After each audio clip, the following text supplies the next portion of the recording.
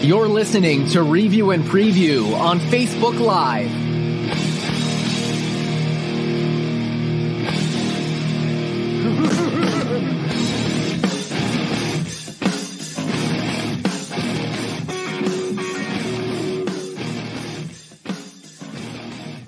Well, hello, everyone. Good afternoon. Welcome to Review and Preview. I'm your host, Tom Scavetta, joined alongside my co-host, Kyle Russo, and Gabe Flayton. Gabe, you are not a guest. You are here for the full ride today.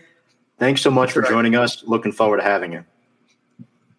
Thank you for giving me this opportunity to come on for the whole 2 hours. I love talking about the Vikings. I'm wearing them right now, but we're not going to be talking a lot about them today. But we might be talking about the trades they've made with the Bills. 100%. We're going to be talking a lot of New York sports news surrounding the Giants, Jets, and, of course, the Buffalo Bills. Can't wait for it. Kyle, welcome as well. We are live 4 to 6 p.m. here on Facebook Live. Give us a follow, like, subscribe to this podcast. Follow us at Review and Preview Sports. We do not have James today. He just commented in the comments section. Definitely looking forward to having him back next week. So you can subscribe to us on the anchor.fm/review and preview. That is the audio version of our podcast. Any fan questions you guys have, feel free to post them in the comments section. We'll get back to you. And you can share this podcast as well on your page. Yes, we are interviewing Buffalo Bills beat reporter Matt Parrino. Matt Parrino is a beat reporter of the Buffalo Bills for NewYorkUpstate.com and Syracuse.com. He'll join us at approximately 4:15 p.m., so you're going to definitely want to stay tuned and listen to that. We have a lot of good questions for him. Gabe and Kyle, so first thing we're going to do is we're going to review and preview the other two New York sports teams. Well, not technically, but the Giants and the Jets. But before we get there, let's actually get to Ravens safety Earl Thomas, who was released by the team over the weekend. Comments from his teammates included, following the release, "I saw this coming. The situation was getting worse. Most guys disliked this guy in the locker room. Most disliked guy in the locker room, etc." Thoughts on Earl Thomas, guys? It's not a good look. It's not a good look. You never really heard these problems coming out of Seattle, the tenure that he had there, and then obviously then signing with the Baltimore Ravens. But apparently it was also a money issue too, according to the Ravens organization, that it was going to be like a cap dump in a sense because they were going to have some big up-and-coming contracts. They just added Calais Campbell's contract to their boatload of cap space as well. So it was coming, but, you heard that they had in training camp that what led up to this was a fight with other safety, Chuck Clark, I believe. Earl Thomas got into a heated thing. Earl Thomas was sent home, and then this happened about a day or two later. So I guess, like his teammate said, it wasn't a surprise. It's very unfortunate that he was released being coming off a Pro Bowl caliber season. Only 1 year with the team. Speaking of safeties, let's go out west to the NFC West, where Budda Baker, safety of the Arizona Cardinals, is now the highest paid safety in the NFL. Got a 4-year, $59 million contract extension earlier this week. I really like Budda Baker. He's a young kid. What are your guys' thoughts on him? He's a fantastic player, but he hasn't recorded one interception his entire career. Tackling machine, no doubt, but that's a lot of money to reset the safety market for a guy who is not recording an interception yet in his career. That's interesting. Sorry to cut you off, Tom, but to add to that, salary-wise, you're looking at a team now that has DeAndre Hopkins and Kenyon Drake on the offensive end. Investing a lot in your secondary right now isn't going to be it's going to take a lot of money away from the big stars they now have on offense. 100%. And another thing too, I really thought about this was that Budda Baker's a guy, he gets a lot of tackles, but he hasn't, as Kyle, that was probably a not so fun fact that's factual, that he has not recorded an interception yet. But I'm definitely looking forward to seeing what he can do. So far, there's a lot of protocols in place for NFL teams due to COVID-19, and David Montgomery actually today suffered a leg injury. He was carted off the field on non-contact drills. They've been doing a lot of non-contact drills because of it. Definitely not good. Other injury updates out of New York. The Giants lose safety Xavier McKinney, rookie second-round draft pick, probably the steal of the second round. due to a fractured foot. They'll be without him for multiple months. And Giants reserve linebacker, well, he was a starter for majority of last year. David Mayo tore his meniscus. He can miss anywhere from about 4 weeks to multiple months. So that's definitely concerning, the injuries piling up for the New York Football Giants. It's not a good situation, especially when those were two of the bright spots on defense coming in. David Mayo returning for a second season with the New York Giants really led the pack as a lot of injuries started to pile up as the season progressed in 2019. And then Xavier McKinney, again, Tom, you said it, as a Giants fan personally, I was really looking forward to the tandem that was going to be put together by Patrick Graham in that second, with that safety core and Jabril Peppers, along with rookie Xavier McKinney. I guess we'll have to wait, but not good so far, especially with 2 weeks out from the beginning of the season. Totally. I think the injuries are definitely a concern for this team. The Giants have a young defense, and Mayo was a great player for them last year, probably their most consistent linebacker, especially after Connolly went down, and now Xavier McKinney, which means, Gabe, we're probably going to see Julian Love step in as that second safety next to Jabril Peppers. Yeah, I was reading ESPN, the Giants page on ESPN, and their beat reporter was writing about Julian Love coming in and filling in really nicely at that safety spot. So they're really confident in him. Their secondary right now actually still looks pretty good, even without DeAndre Baker and McKinney. They still have Jabril Peppers, Bradbury, and then Ballantyne is going to have to come in big in only his second year. But they have some good pieces there, and they don't pay a lot at that position right now. They only have the 24th most expensive secondary, so it's really not a lot of money being paid. They could probably afford to get some more guys too. It's definitely going to be interesting for sure who these players are replaced by. I know Devontae Downs has impressed, so he's a guy that could potentially fill in for Dave Mayo as a reserve. Cam Brown as well, because it looks like the starters are probably going to be Martinez and Connolly interior-wise. And then you have to look at backups. You still have Josiah Tofea from last year. You have Cam Brown. And they also have Devontae Downs. Remember, Carter Coughlin is there as well. He's probably more of an edge rusher for them. So it's going to be very interesting who steps up for them. Kyle, are you on board with Julian Love starting at safety for McKinney? It was so difficult for them to find a position for him last season. They moved him to multiple different spots throughout the course of the season, and nothing really – at this point, he's almost like a positionless player. You know that he could play safety pretty well. He can't play corner that well. He can't cover that well. But, I mean, I guess he's going to have to do it the safety position because they don't have anybody else. Could the Giants sign Earl Thomas? I mean, they could, but you got to remember, this is a guy that's coming off a team that was – very close to reaching the Super Bowl. He probably has high expectations, and probably a Super Bowl contending team will be out there for him. You've heard rumors about the Cleveland Browns, potentially the Dallas Cowboys. The 49ers have been interested as well. So that would be nice, kind of recreating the Legion of Boom in the San Francisco area, already having Richard Sherman there, now adding Earl Thomas. That would really help an already really strong defense in the 49ers. But he's probably not going to look to go to a team in which is probably not going to be competing this year, probably going to be a mid-500 team at most. He's going to want to be on a team that's going to be in playoff contention, potentially Super Bowl contention. So my take on this is no, because the Giants have a lot of players coming up that are due for contracts, right? Evan Ingram is on his contract year. Saquon Barkley is going to be up in another year or two. So I think you need to save up money now and give it to those guys and protect your future investments rather than going out and signing Earl Thomas, who's caused locker room problems, especially with an old school mentality franchise like the New York Giants. They're probably not going to want to take a risk with somebody like that who's around 30 at this point. When you have a young talent in McKinney and Peppers, I think signing Earl Thomas would be more of a very, very short-term solution, as where I think that I think Love has done a good job. He did a good job last year when he got some time. But thank you for the question, Jason. Really appreciate it. Keep shooting some questions at us. Matt Perino will join us in 5 minutes, beat reporter of the Buffalo Bills. But until then, let's talk about the Jets. So who steps up on this Jets roster? I'm not really sure.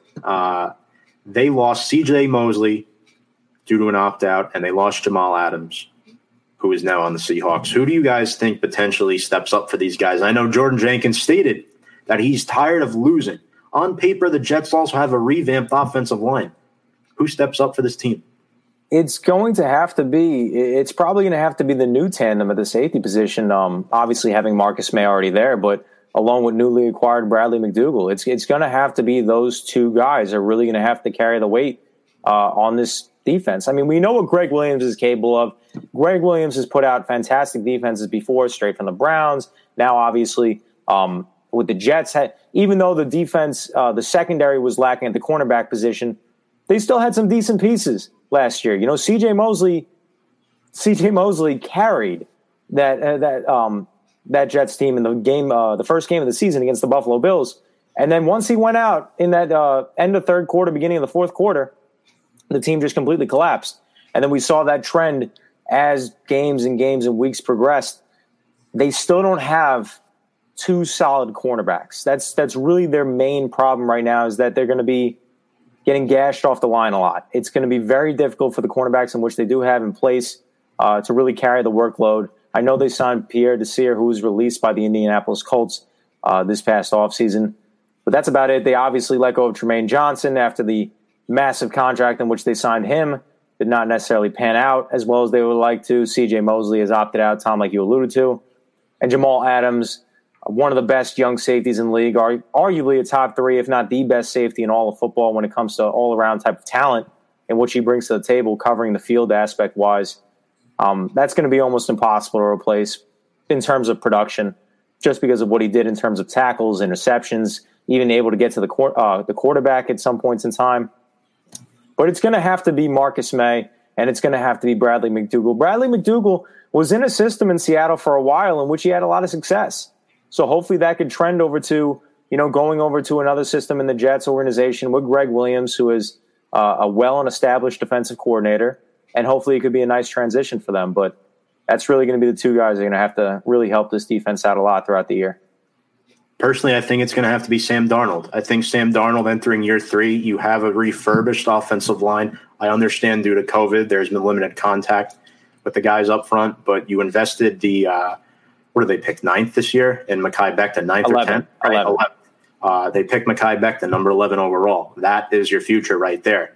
In addition, they signed Connor McGovern in the offseason. These are guys that the Jets are going to have to keep. So it's definitely going to be very interesting to see how this all pans out.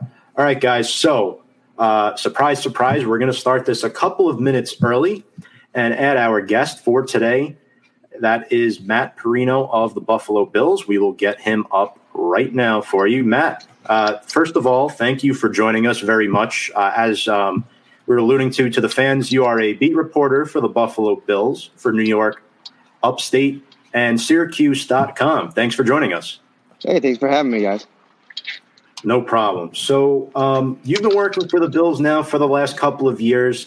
I wanted to ask you, Micah Hyde, the safety, stated today that this is the most competitive training camp that the Bills have had in years. Mm-hmm. What has the experience been like in camp this year, watching the players go at it with all of the protocols in place? It's been more of the same. Going into this year, there's a lot of expectations for this franchise. And hang on one second. Hey, go to the car, please. Sorry, we're getting a little golf lesson here. I thought I'd be done by now, but I apologize about that. My son, no worries. Pretty eager out on the at the old driving range. So what's been interesting is even with the addition of Stephon Diggs, I think that the expectation was that it was going to take a little time for them to figure things out. So early on, they've had a couple days where it's been tough sledding. I think early on in camp, especially on the lines, more so the offensive line. But we're now almost 2 weeks in, and I thought we're coming off of Tuesday was their best practice offensively, especially on the offensive line. So all good things from that perspective. Matt, Kyle here. Question for you. The Bills have recently announced that there will be no fans allowed to attend games for at least the first 2 home games of the season. Head coach Sean McDermott stated that it's ridiculous that some stadiums have fans and others do not. Do you think that having fans in attendance at any point during the season is possible at this date and time?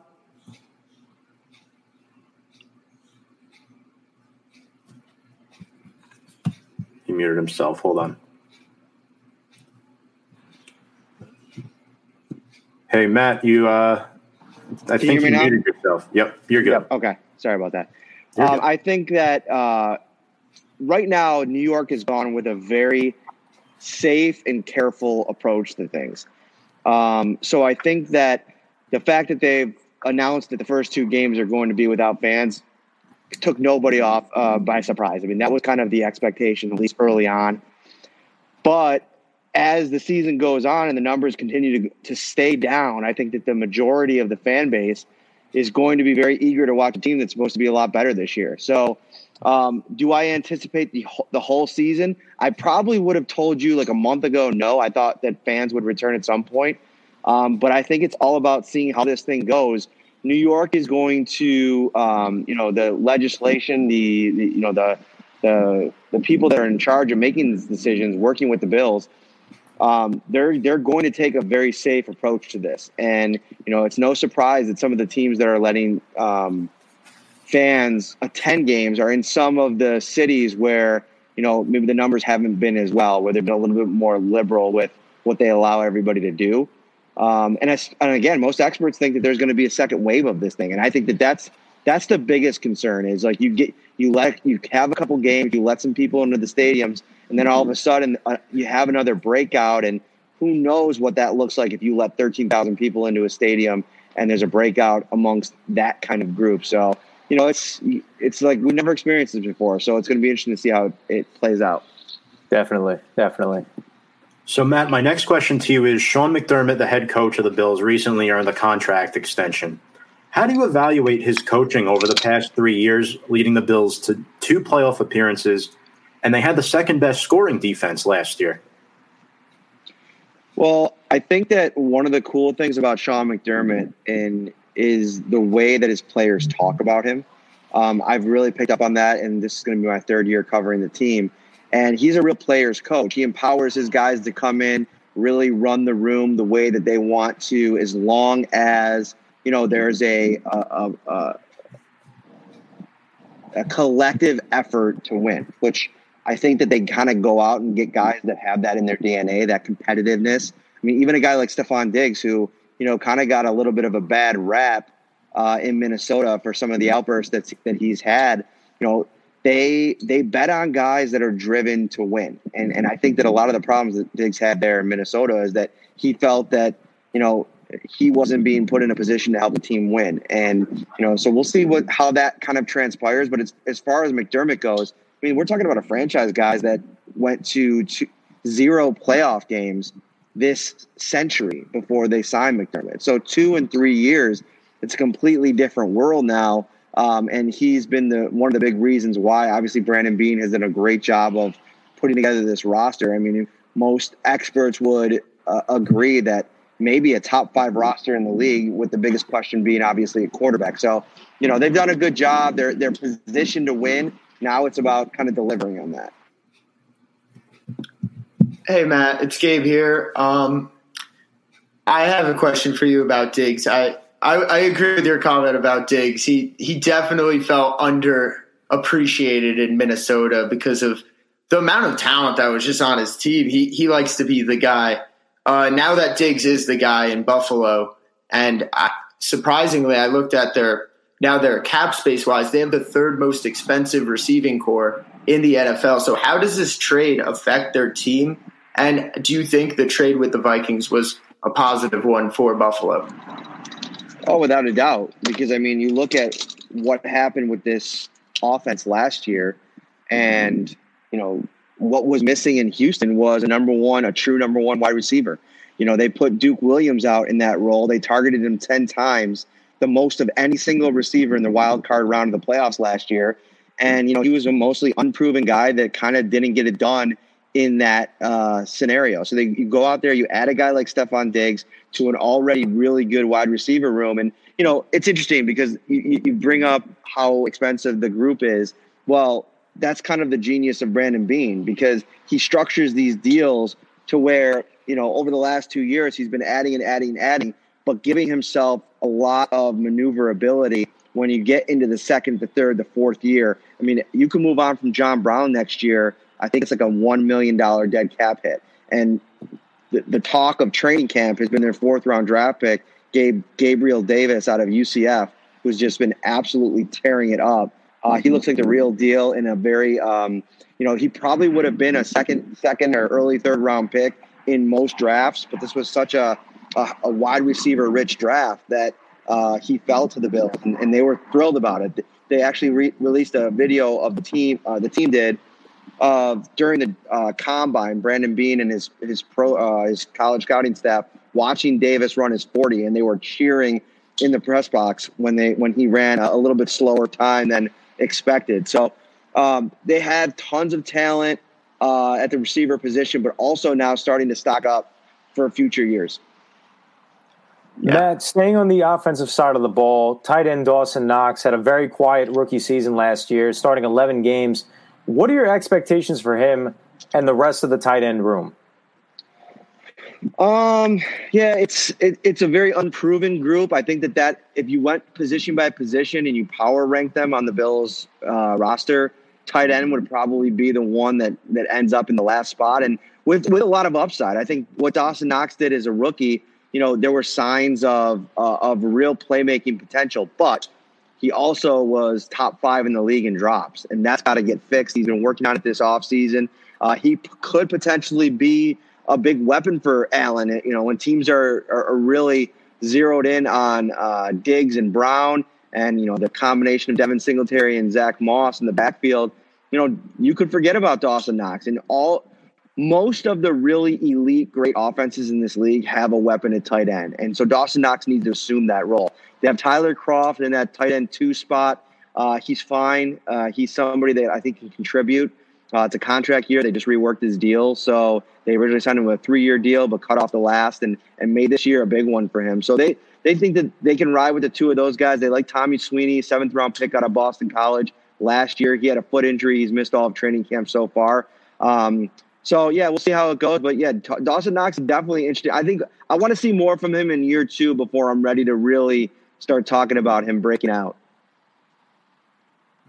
Great. So I know the man under center now, Josh Allen, entering his 3rd year in the league. He displayed significant improvement last year, in my opinion, from year 1 to year 2. This kid obviously is a cannon for an arm and had 9 rushing touchdowns, only 9 picks, led an offense that only had 19 turnovers as a whole. What are your expectations for Allen specifically in year 3? I think that my expectations are that he leads this offense into the top, 12. I mean, I think that there's potential to be a top 10 scoring offense, but, teams take the identity of their head coach in a lot of situations. And I think that what's going on here the last couple of years, and I know a lot of, Bills fans have had issues with Brian Daboll. I think the run heavy, safe play style calling of this team kind of emanates from Sean McDermott. So we'll see if he allows him to, take off the baby gloves a little bit, let him be more of a quarterback and really roll the ball and try to find some more consistency. That's what I think is missing from Allen's game. There's these peaks and valleys, and I feel like so many times we go through quarters sometimes where he's just struggling to find any type of rhythm. Once he finds a rhythm, he's one of the most dangerous weapons in the league. I mean, he scored 29 touchdowns last year, rushing and receiving split. Only 5 players in the league scored more. So I think that he's got to be more consistent, and he has to continue to take care of the football, because that's where he really grew, I think, the most last year is put away that hero ball. It reemerged a little bit in the Houston game, but they think that as he's continued to grow, they can continue to kind of quell those kind of traits. But, once a gunslinger, always a gunslinger. So I think he's always going to have a little bit of that to his game, and I don't necessarily think that's a bad thing. I just think he needs to develop and grow and be a little bit more responsible with the ball at times. I know Allen also, too. I know he had a false positive test, right? Didn't he miss practice over the weekend? Yeah, he missed on Sunday.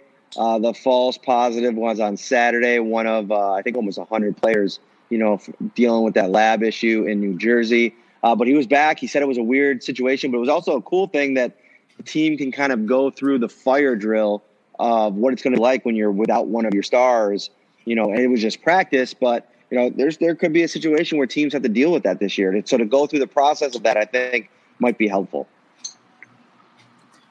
Matt, question for you. You brought it up before, the recently drafted third-round running back out of Utah, Zach Moss. He was rated the highest rookie. He got the highest grade out of any rookie running back with, I believe, a 91.3 on Pro Football Focus. Talk about what the combination, the two-punch combo of Devin Singletary and Zach Moss out of the backfield can be for opposing defenses come this season. Yeah, he's been Zach Moss has looked like the real deal in training camp too. He had a couple really nice days last week. It was kind of up in the air in terms of how much we were going to see him, where we were going to see him. And obviously with, the Bills have kind of mandated that, where players line up and, rep counts and first team, second team reps, all that. We can't really report on that. But, when Zach Moss had the ball in his hands, whether it be out of the backfield, running it or catching it, he's been great. And I think that he offers a little bit different flavor than what Devin Singletary does. I think Devin Singletary, although he's added some muscle, is more of that shifty, make you miss kind of back who actually, for as good as he is as like a back that can make you miss, he also, he's able to bounce off tackles. Like, I'm so surprised. That's something I wasn't expecting when he came into the league last year. And Moss, he doesn't need to bounce off tackles because he just bulldozes guys. Like he's a really physical runner. He seeks out contact already this year. In a week and a half, I've noticed at least 3 plays where he's put his helmet on a defender that was kind of come into the box and tackle him. So it's a fun young combo. I think both of them know it's a 2-back league.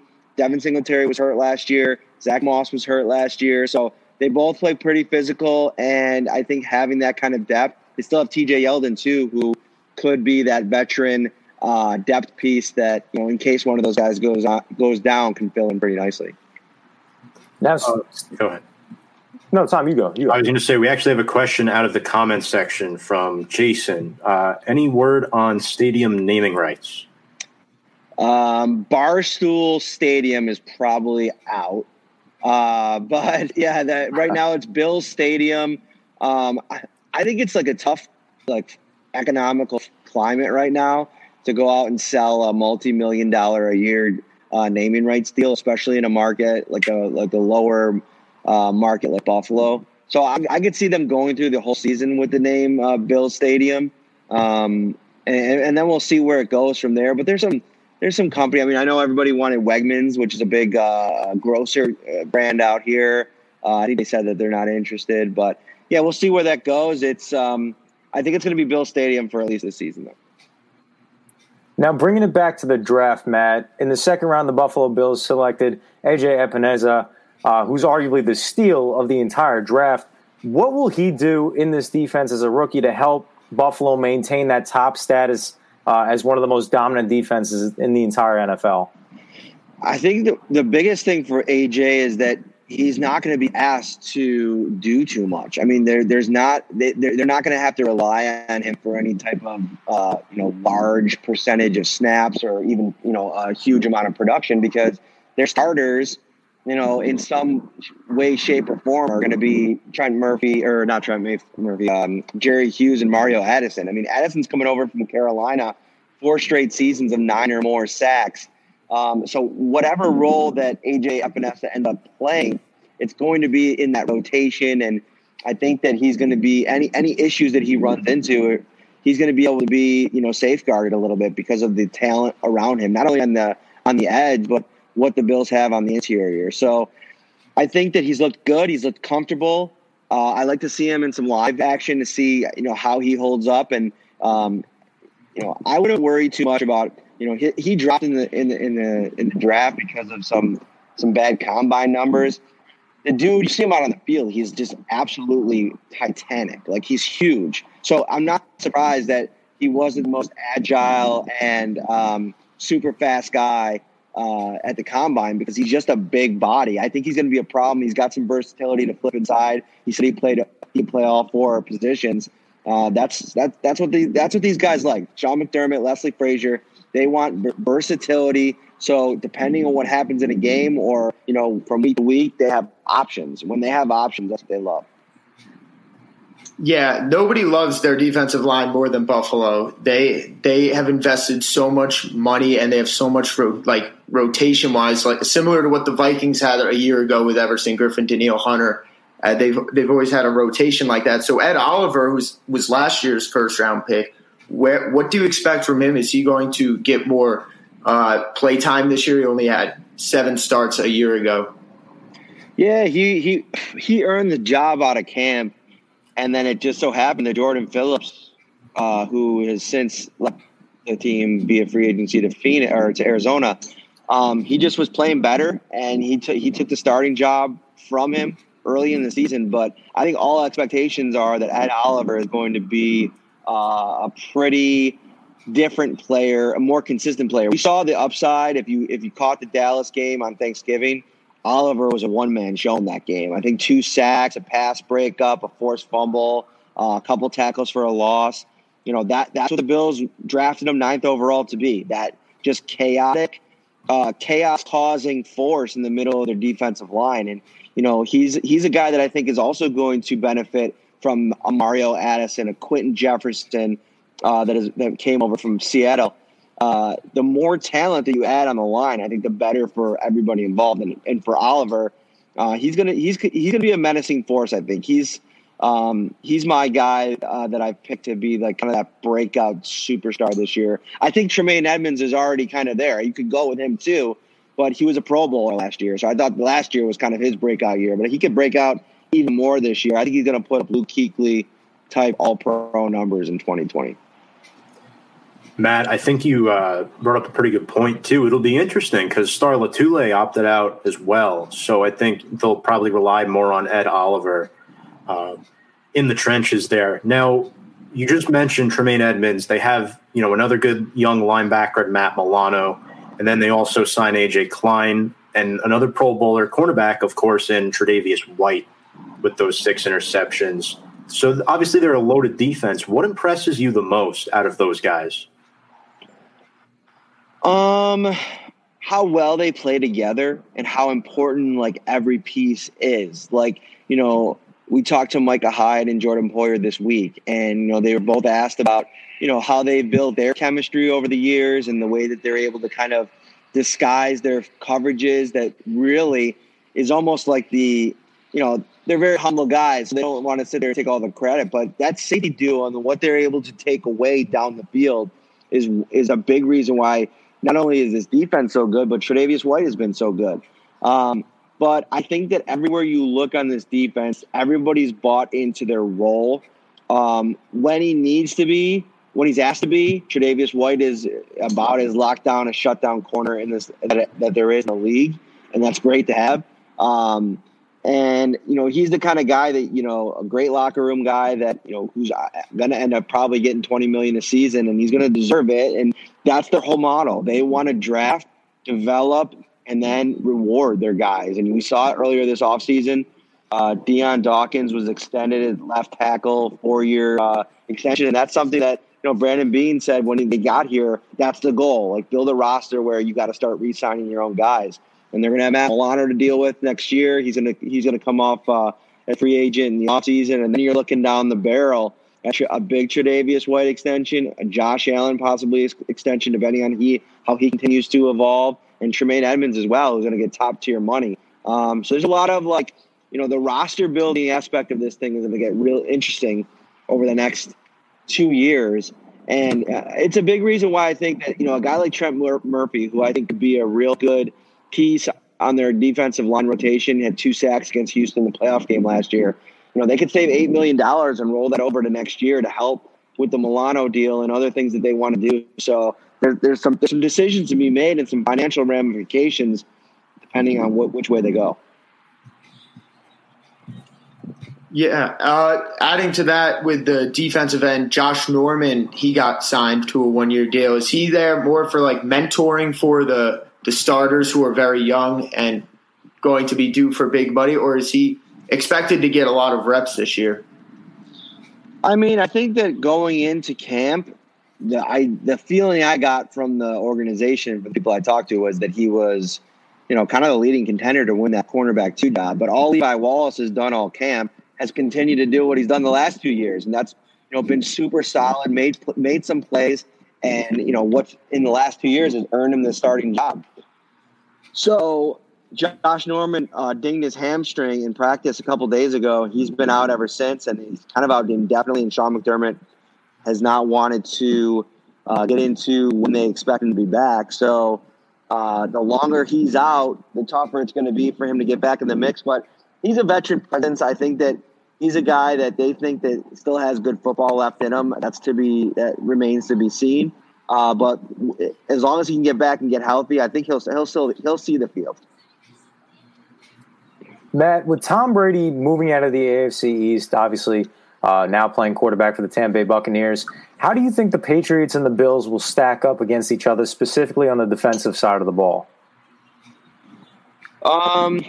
You broke up a little bit there. Say that one more time. Obviously, with Tom Brady now moving to Tampa, obviously now the starting quarterback for the Tampa Bay Buccaneers, how do you think the Patriots and the Bills will now stack up against each other on the defensive side of the ball? Yeah, well, that's something that I don't think enough people are talking about. The Patriots, they lost Tom Brady, and I think that offense was a little bit anemic at times last year, even with Brady.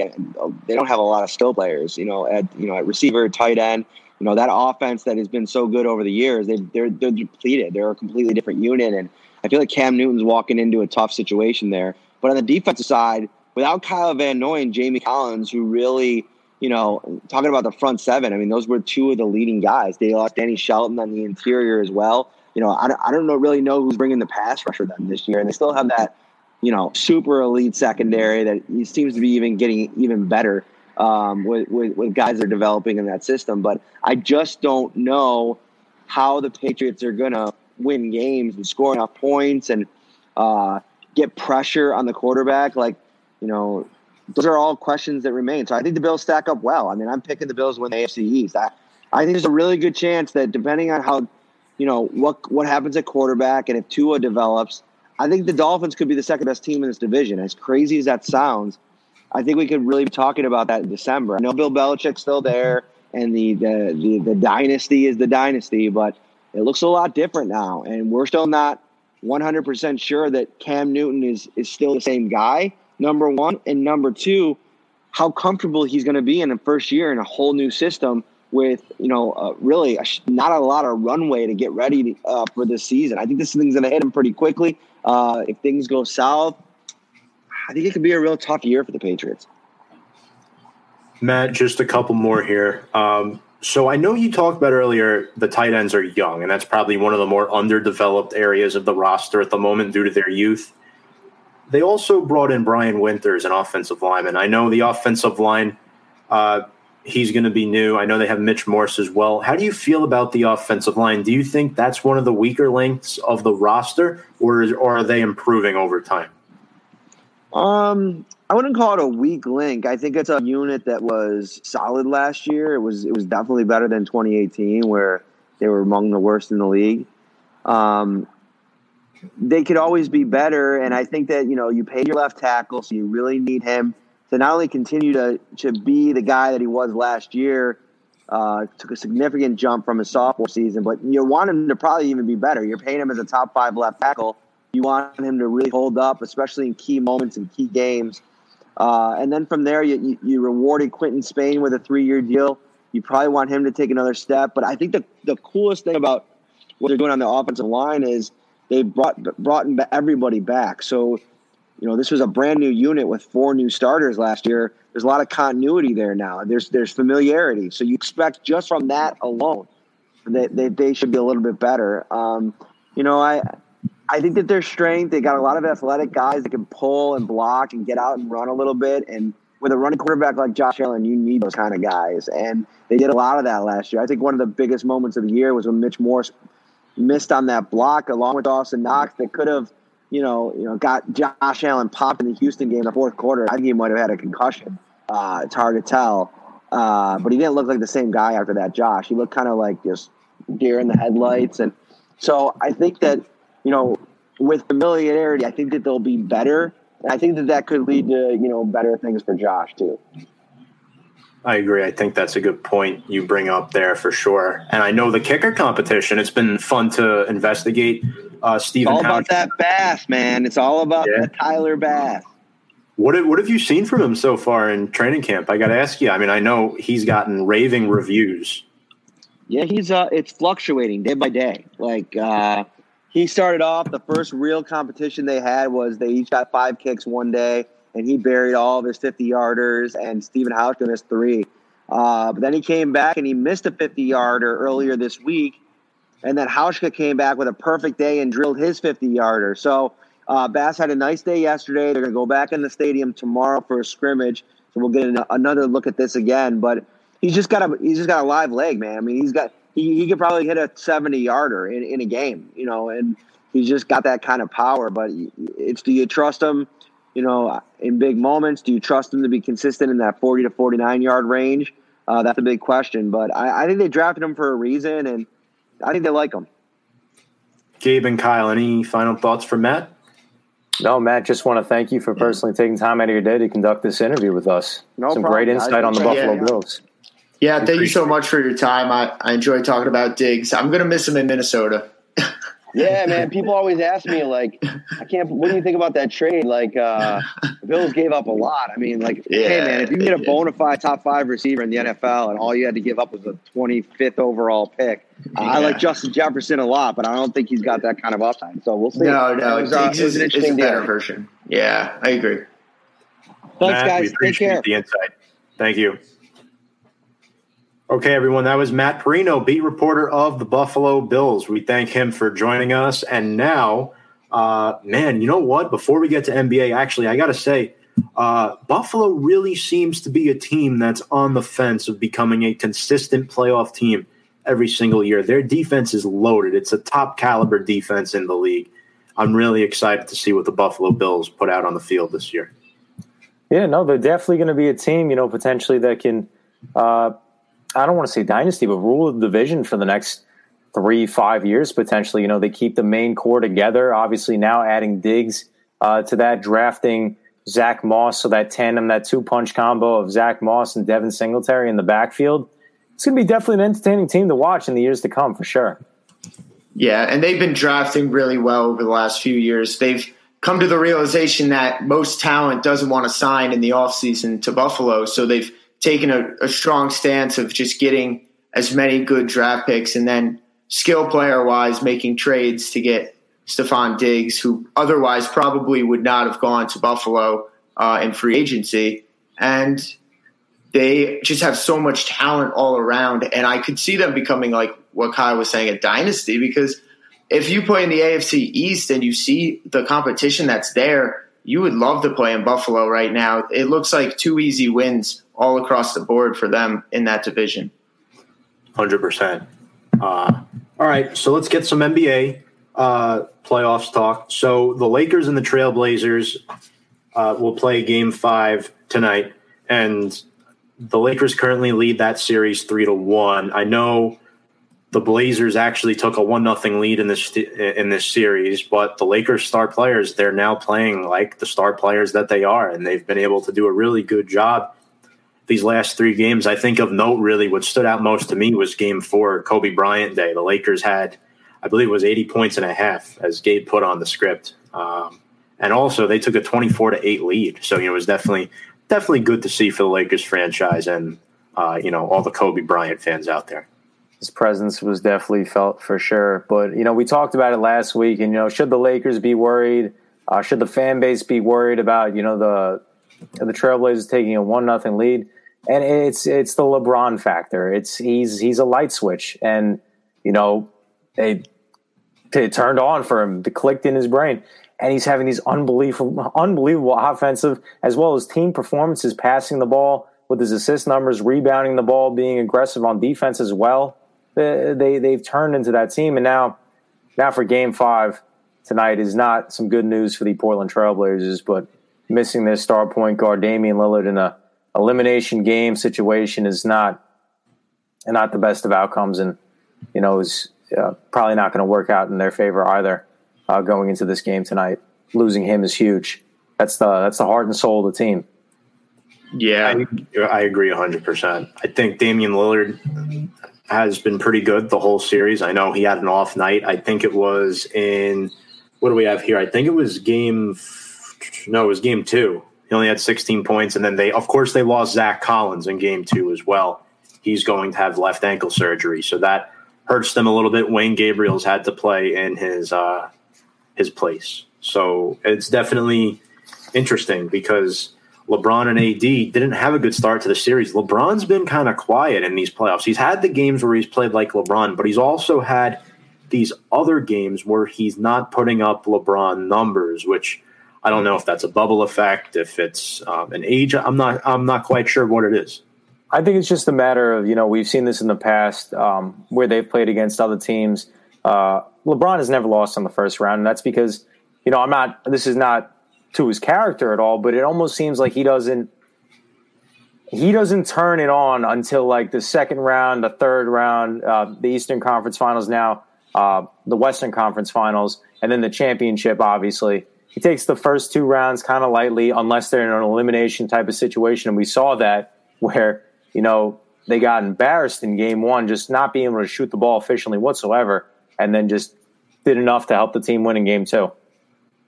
And then at one point in the last game, I believe they had, I think it might have been a 50-point lead at one point or a 40-point lead at one point against the Blazers in their last game.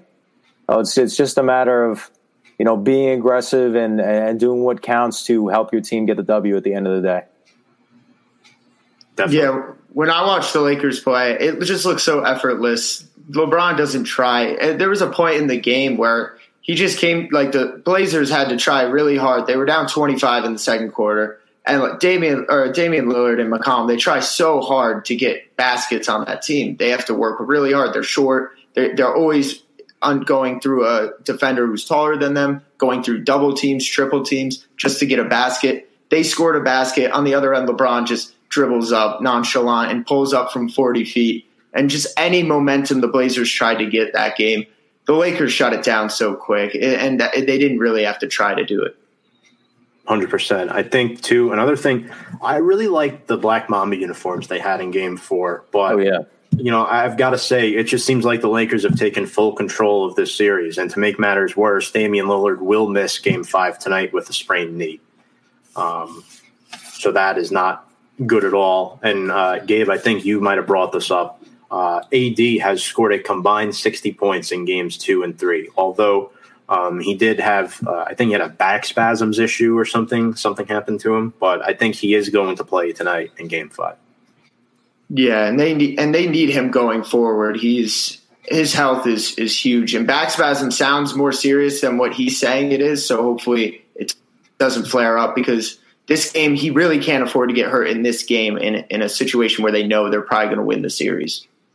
Totally. I mean, look, it's a shame Portland's not at 100%, but I think the Lakers were probably going to win this series regardless. I just think Portland didn't have their full lineup the whole season, which is why they're in the situation that they are in now. I think if Nurkic, Collins, and Rodney Hood were all available to this team, I think they'd be in a much better spot. They'd be like in that anywhere between that 3 to 6 seed range. I think personally, I don't like what I've seen out of Denver, but we'll get there in just a moment. Clippers, Mavericks. The Clippers lead the series 3-2. I know LA was up 1-0, and then Dallas, they even the series. The Mavericks were starting Max Kleber at center. I know they made a couple of lineup changes throughout the series. And then Game 3. We're going to talk about Game 3 because we know the scuffle that occurred between Montrezl Harrell and Luka Doncic. And both got technical fouls. I know the announcer was saying Montrez shouldn't have gotten a technical foul, but from what he said, he probably should have, because the refs can hear things that the rest of us can't that are going on the court, which is why fans always have this solemn reaction. Like, it just doesn't make sense. Like, why is this thing called? Why is it not? And, you actually put yourself in that situation. It's very much different in person live than it is watching it on a TV screen. Just my opinion, but I definitely think both players were a little antsy, and I think the refs made the right call. I know Harrell later apologized to Doncic, but overall, Game 3 wasn't good for Luka. I think this was solely out of frustration. He only scored 13, and Kawhi went off.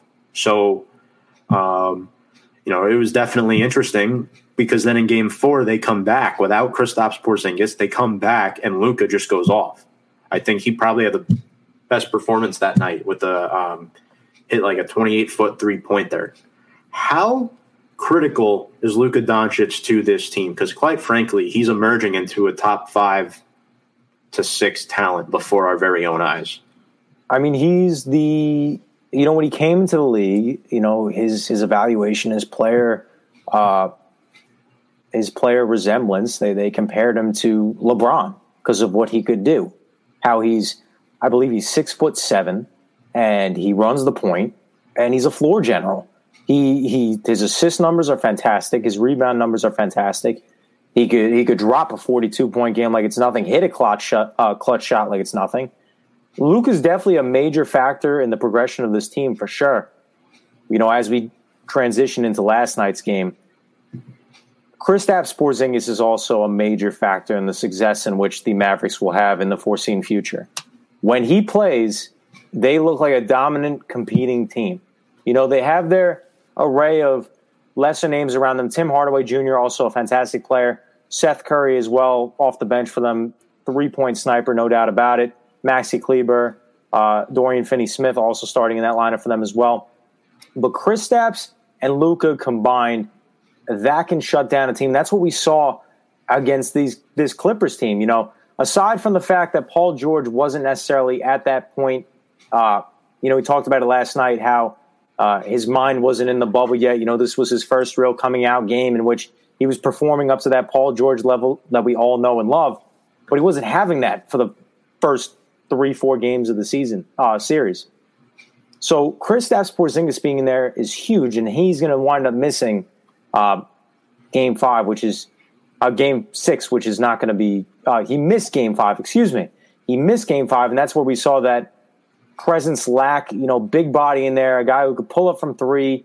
He could get his own shot at a 7'3" height. Mismatched nightmare, no doubt about it. And they winded up at one point in the game, they were losing by 50 points. And because Luka can't carry the team by himself. But, we'll see what happens. Hopefully he's healthy for Game 6. But we'll see what happens. Gabe, I want to bring up a point with you. Back to the Luka Doncic shot. I don't know if you got to see it live, but not to mention he splashed it over Reggie Jackson, who's a quality defender. The Clippers are a very good team when it comes to defense. And as the clock is expiring too, this kid's not even 21 years old yet, Gabe.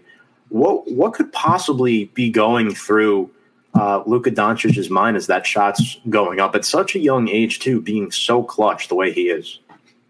I think he's done that shot probably a million times. This step back from the left elbow behind the 3-point arc, the left wing it's his sweet spot, and it's always off a step back. It's almost like he doesn't practice. He always practices with that step back, and it's unstoppable. He could be 3 feet behind in front of a defender, and he'll still do the step back with lots of room in front of him. He just loves the step back, and it's a shot that not a lot of people have in their repertoire. James Harden has it too, and he's also a phenomenal player. It's an unstoppable shot.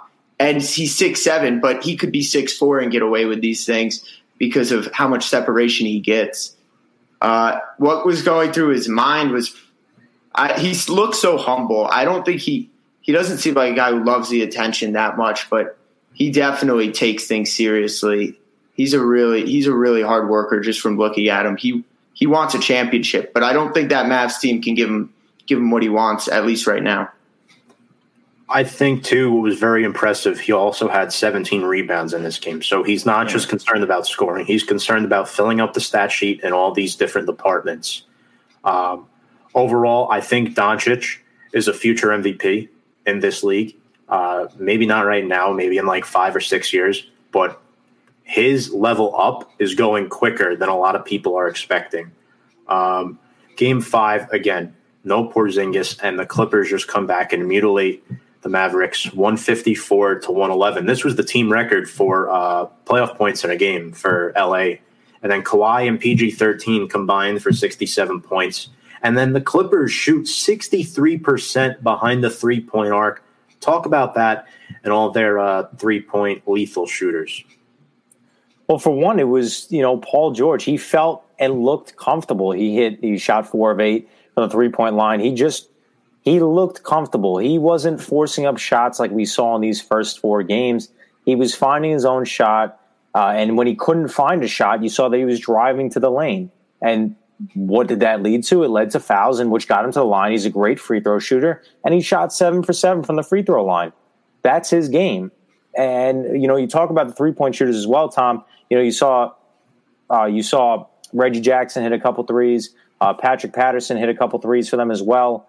Who else? Is it Markieff or is it Marcus Morris? I always mess up the brothers. Marcus Morris on the Clippers hit about 4 threes, I believe, as well.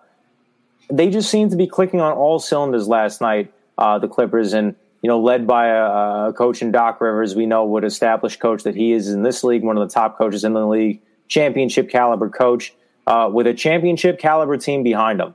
This team, when they're hot, they could, my prediction in the beginning of the year was going to be that the LA Clippers were going to reach the NBA Finals, and I believe that they were going to win. And I still have that faith and trust. I'm going to stick by my pick and stand by my pick. But I gotta see what Paul George is doing. He's got to be more consistent. If he keeps on putting up numbers like that, it won't be a hard feat, as hard as we might have seen in the first 4 games of the series. I just think it's going to be interesting. Game 6 is supposed to be tomorrow night at 9 p.m. We'll see, because there's a lot of, the whole thing around the boycotting right now, which, we'll get to that later on. But anyway, let's get to the Nuggets and the Jazz. Utah surprisingly leads the series 3-2, a team that is without Bojan Bogdanovic, and they were without Mike Conley for a game or 2 in this series. So yeah. Utah was up 3-1. Denver survived last night to live another day. The series is now 3-2. Denver was up 1-0 in this series, which is why I think it's really interesting now that Utah's ahead, because usually when the better team is up 1-0 and you're down guys in your starting lineup, Utah's been mixing and matching guys, and so has Denver. I think they started the series out with Craig and Porter Jr. as the starters, and now over the last couple of games, I believe it's been Monte Morris and one other person, Jeremy Grant. That's who it is for the Nuggets. But what I found really interesting is the play of Jordan Clarkson, right? In Game 2, he comes off. He scores 26 points off the bench. Again, with no Mike Conley, this guy's getting an opportunity to play more minutes off the bench, and I think he was great. I think these guys have stepped up to the table when they've had to. And then in Game 3, we saw a similar feat. They held Denver to 87 points. That just doesn't happen unless you're doing something to outmatch them. And what they did was, I think they used a competitive strategy as far as containing Nikola Jokic to 15 points, which is something I think the Milwaukee Bucks should take notice to when trying to contain Vucevic in their series, because both of them have very similar games. I think Jokic is a slightly better shooter. But anyway, Conley comes back, scores 27 points, splashes 7 threes. And then Georges Niang only had 16 points in just 15 minutes. Talk about the play of the role players on this Utah team and what they've done to gain that edge in this series. They've just come up key for the Utah Jazz in this playoff series. They've come up really key. They lost, Tom, as you alluded to, a 20-point scorer in Bogdanovic, and that's a major, major loss to the starting lineup. They have kind of implemented Joe Ingles back into that starting role, but he hasn't shot as well as they could have hoped for. But Donovan Mitchell has really carried the load along with Rudy Gobert. But these bench pieces that you're alluding to, Georges Niang, Jordan Clarkson, they've been, at least for Clarkson, I know, he's been averaging about 15 points off the bench in this series, which has really helped them out tremendously to gain that lead on the Jazz, as you alluded to earlier. Denver being the better team, having the one-up lead in the series to win Game 1, and then kind of, in a sense, fall apart the way they did. Even last night's game, they managed to come away with the win, but Utah at one point in the game, I believe, had as big as a 13-point lead on this Denver team. And that fourth quarter is what really put the nail in the coffin for the Jazz. But, it's going to be a really interesting Game 6 to see what happens, especially because, not a lot of people are talking about it. The Denver Nuggets, they've missed some key pieces in their lineup offensively. Will Barton has not played a single game in the bubble. He's been averaging 15 points a game for them this season. That's a major contributor. Gary Harris as well has not played a game as well, even though he only scores about 10 points a game. They're still missing that contribution on offense. You alluded to the fact that they've had to start guys like Michael Porter Jr., who just been getting his feet wet in the NBA prior to the COVID outbreak, and he's starting in your playoff bubble lineup, in your starting lineup. Not that he's been bad, but kind of had to transition back into that bench role. But they've kind of taken a hit on offense, and that's what we've seen in these past couple games. They have to play this Jazz team extremely well on defense if they want to come out of this series, especially because they're the ones down 2 games. The Jazz only need 1 win.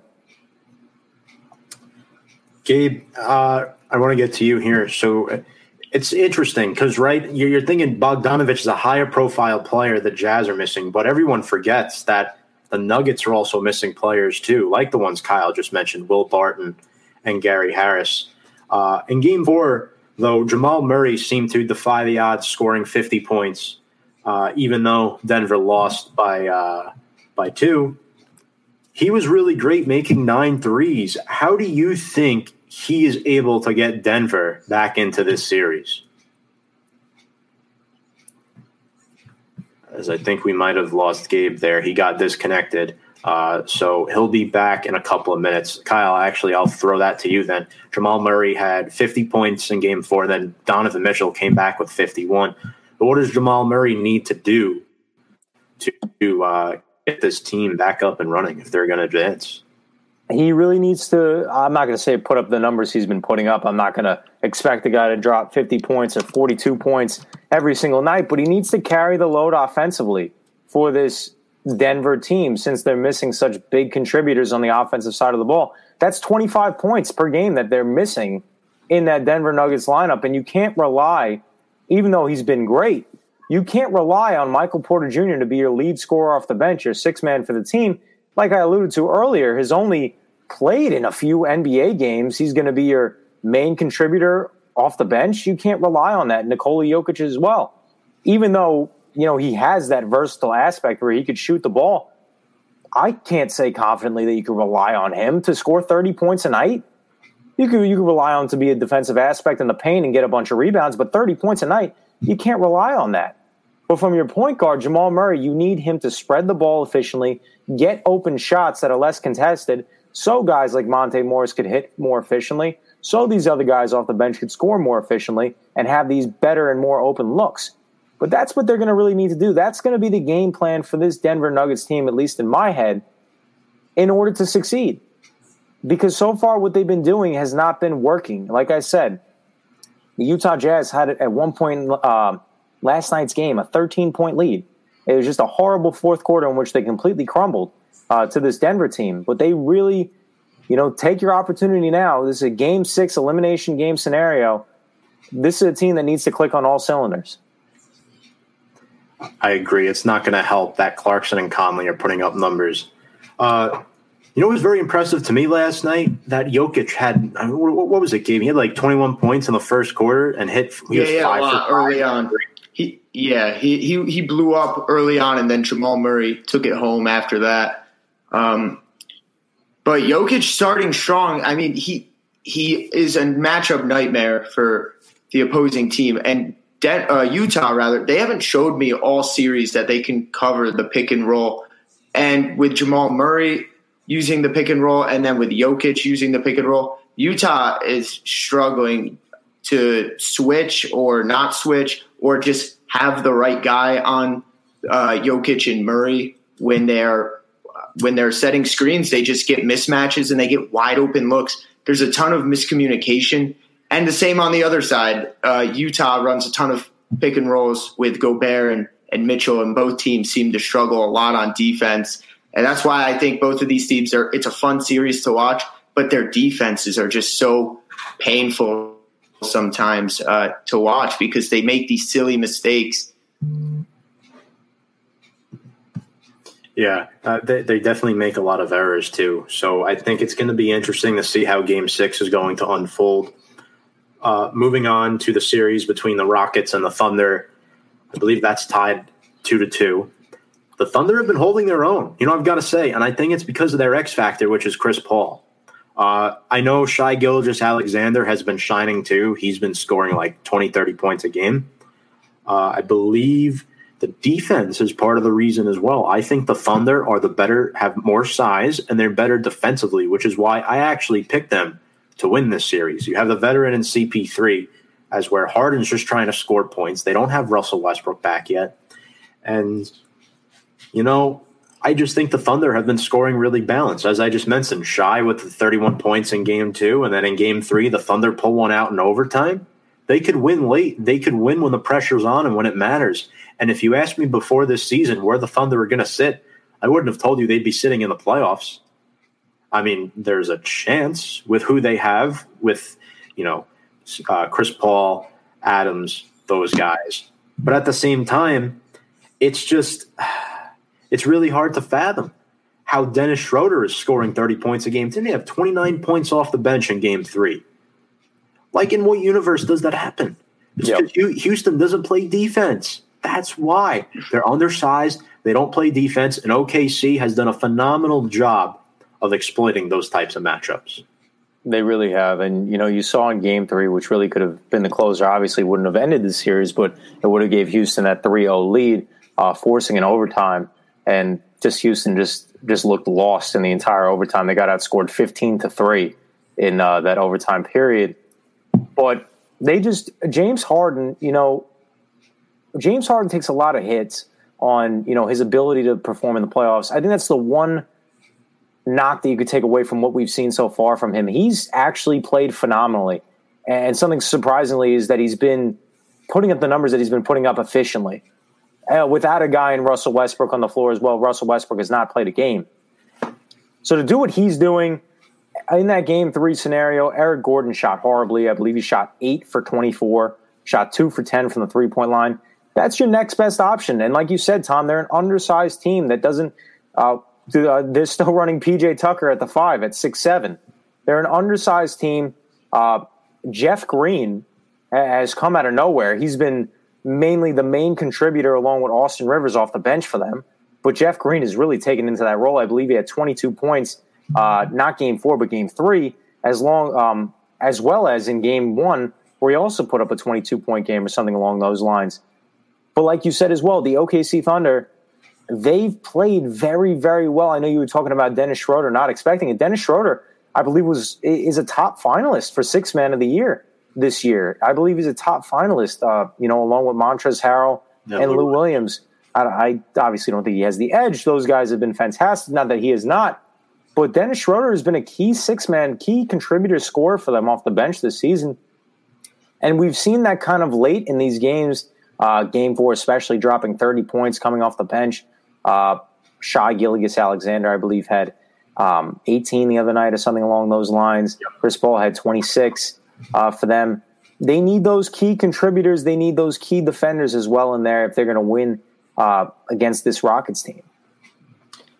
Yeah, the Rockets, they play so many unrealistic games in the regular season where they're scoring well over 100 points, hitting a ton of threes, just getting giant blowout leads super early, psyching out the opponent, and then putting in their subs for the remainder of the game. And that happens so much with Mike D'Antoni's teams in the regular season. It's to win the game in the first half, and these games don't get won in the first half. It takes a whole game, and you're talking about a Rockets team that's the oldest team on average in the NBA.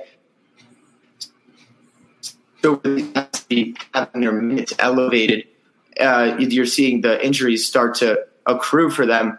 And playing small ball, Eric Gordon, I've never really liked Eric Gordon on the Rockets because he's a great offensive player, but he just doesn't make a team all around better. And on a team like Houston, where they have enough scoring, they don't need another player who's just a scorer. And Eric Gordon has solidified his whole career that he's just a scorer, but won't do much else besides that. And his plus minus during the entire series has been awful. While he's been on the court, they played a lot worse. So getting more PJ Tucker and less Eric Gordon, that's the kind of players the Rockets need right now.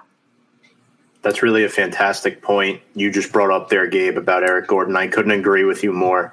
that he is just a flat-out scorer. I mean, he's small, I get it, but at least work at it. If you're not going to be the best at it, just work at it so you can be a little better. It may help because you never know who's going to go down. And we know Russell Westbrook is a game-time decision tonight with a quad injury. It was crazy, too, because Houston was up in the series 2-0, and now OKC is on a roll. They've won the last two. In particular, I know Harden scored a lot of points in this series, but that's because he's also shot the ball about 25, 30 times a game. He shot very poorly, despite all the points that he's scoring. Again, credit to OKC's defense. Game 4, Schroeder scores 30 points, and the Thunder win by 3. That's all it takes. That's all it takes. And the impact CP3 has had on this team is fantastic.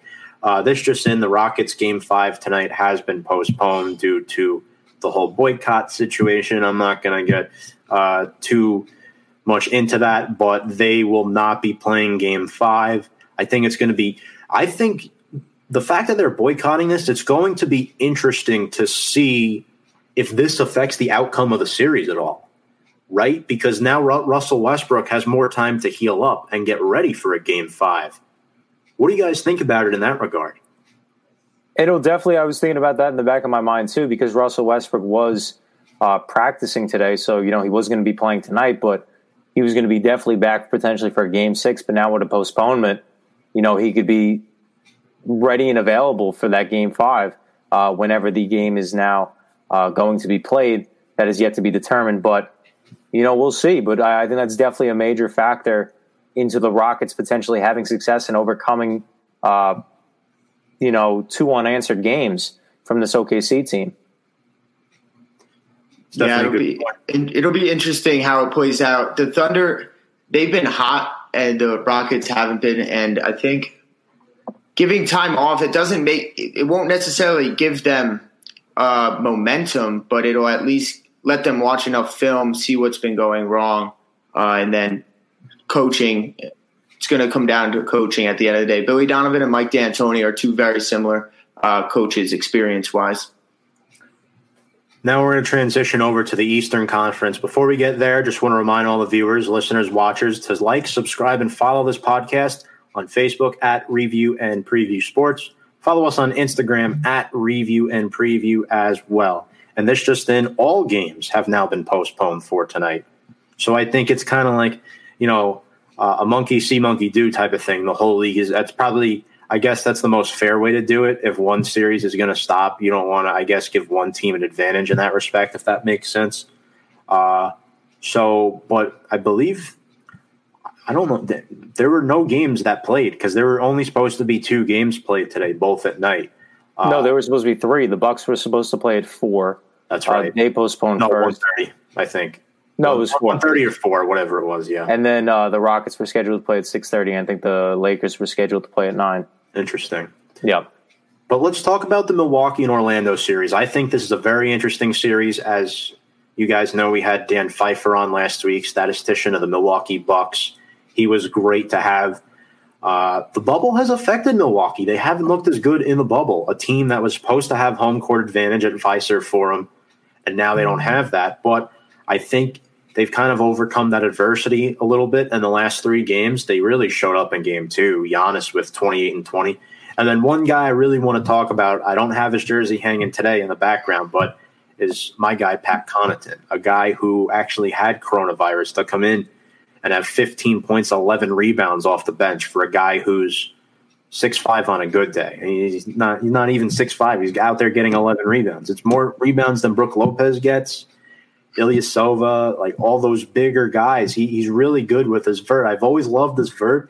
And I think Brook Lopez, too, stepped his game up. 20 points, 4 of 8 from downtown. What do we think about Milwaukee's role players and the impact they've had on this series? They're going to definitely have to be a consistent factor. Aside from Giannis performing the way he has been, we saw Chris Middleton kind of not be that effective player, that all-star, that three-point shooter, efficient three-point shooter, in which we've seen in the past. He really didn't come out until Game 3, Game 4 scenario. Even though Milwaukee did come away with the win in Game 2, it was because, like you were talking about, Tom, you had the role players off the bench, Pat Connaughton dropping 15 and 11. You had Dante DiVincenzo in 11 minutes score 11 points. Giannis in that game as well, 28 points and 20 rebounds. Obviously, he's going to be the main contributor. He's the star. He's the potential MVP. We just saw him recently be crowned the Defensive Player of the Year award. But these other guys in the starting lineup have to become a more consistent factor. Eric Bledsoe needs to step up tremendously.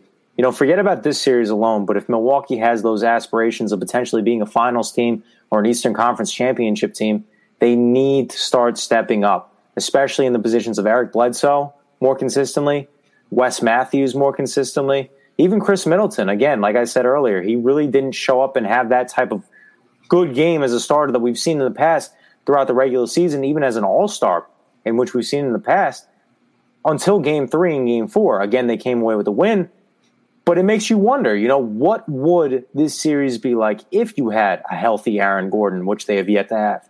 If they had a healthy Jonathan Isaac, which is a defensive lockdown guy at the power forward position, center position potentially for the Orlando Magic, missing your backup center in Mo Bamba, what would this series look like? Michael Carter-Williams, too. Yep. What would this series look like? 4 guys right there. Right. Yep. Look, I don't think it would have that type of impact where Orlando might win the series. I think Milwaukee would still win this series, even if those guys were available. But I think the Magic players have done a really good job at stepping up. You're right. Chris Middleton's been a disappointment.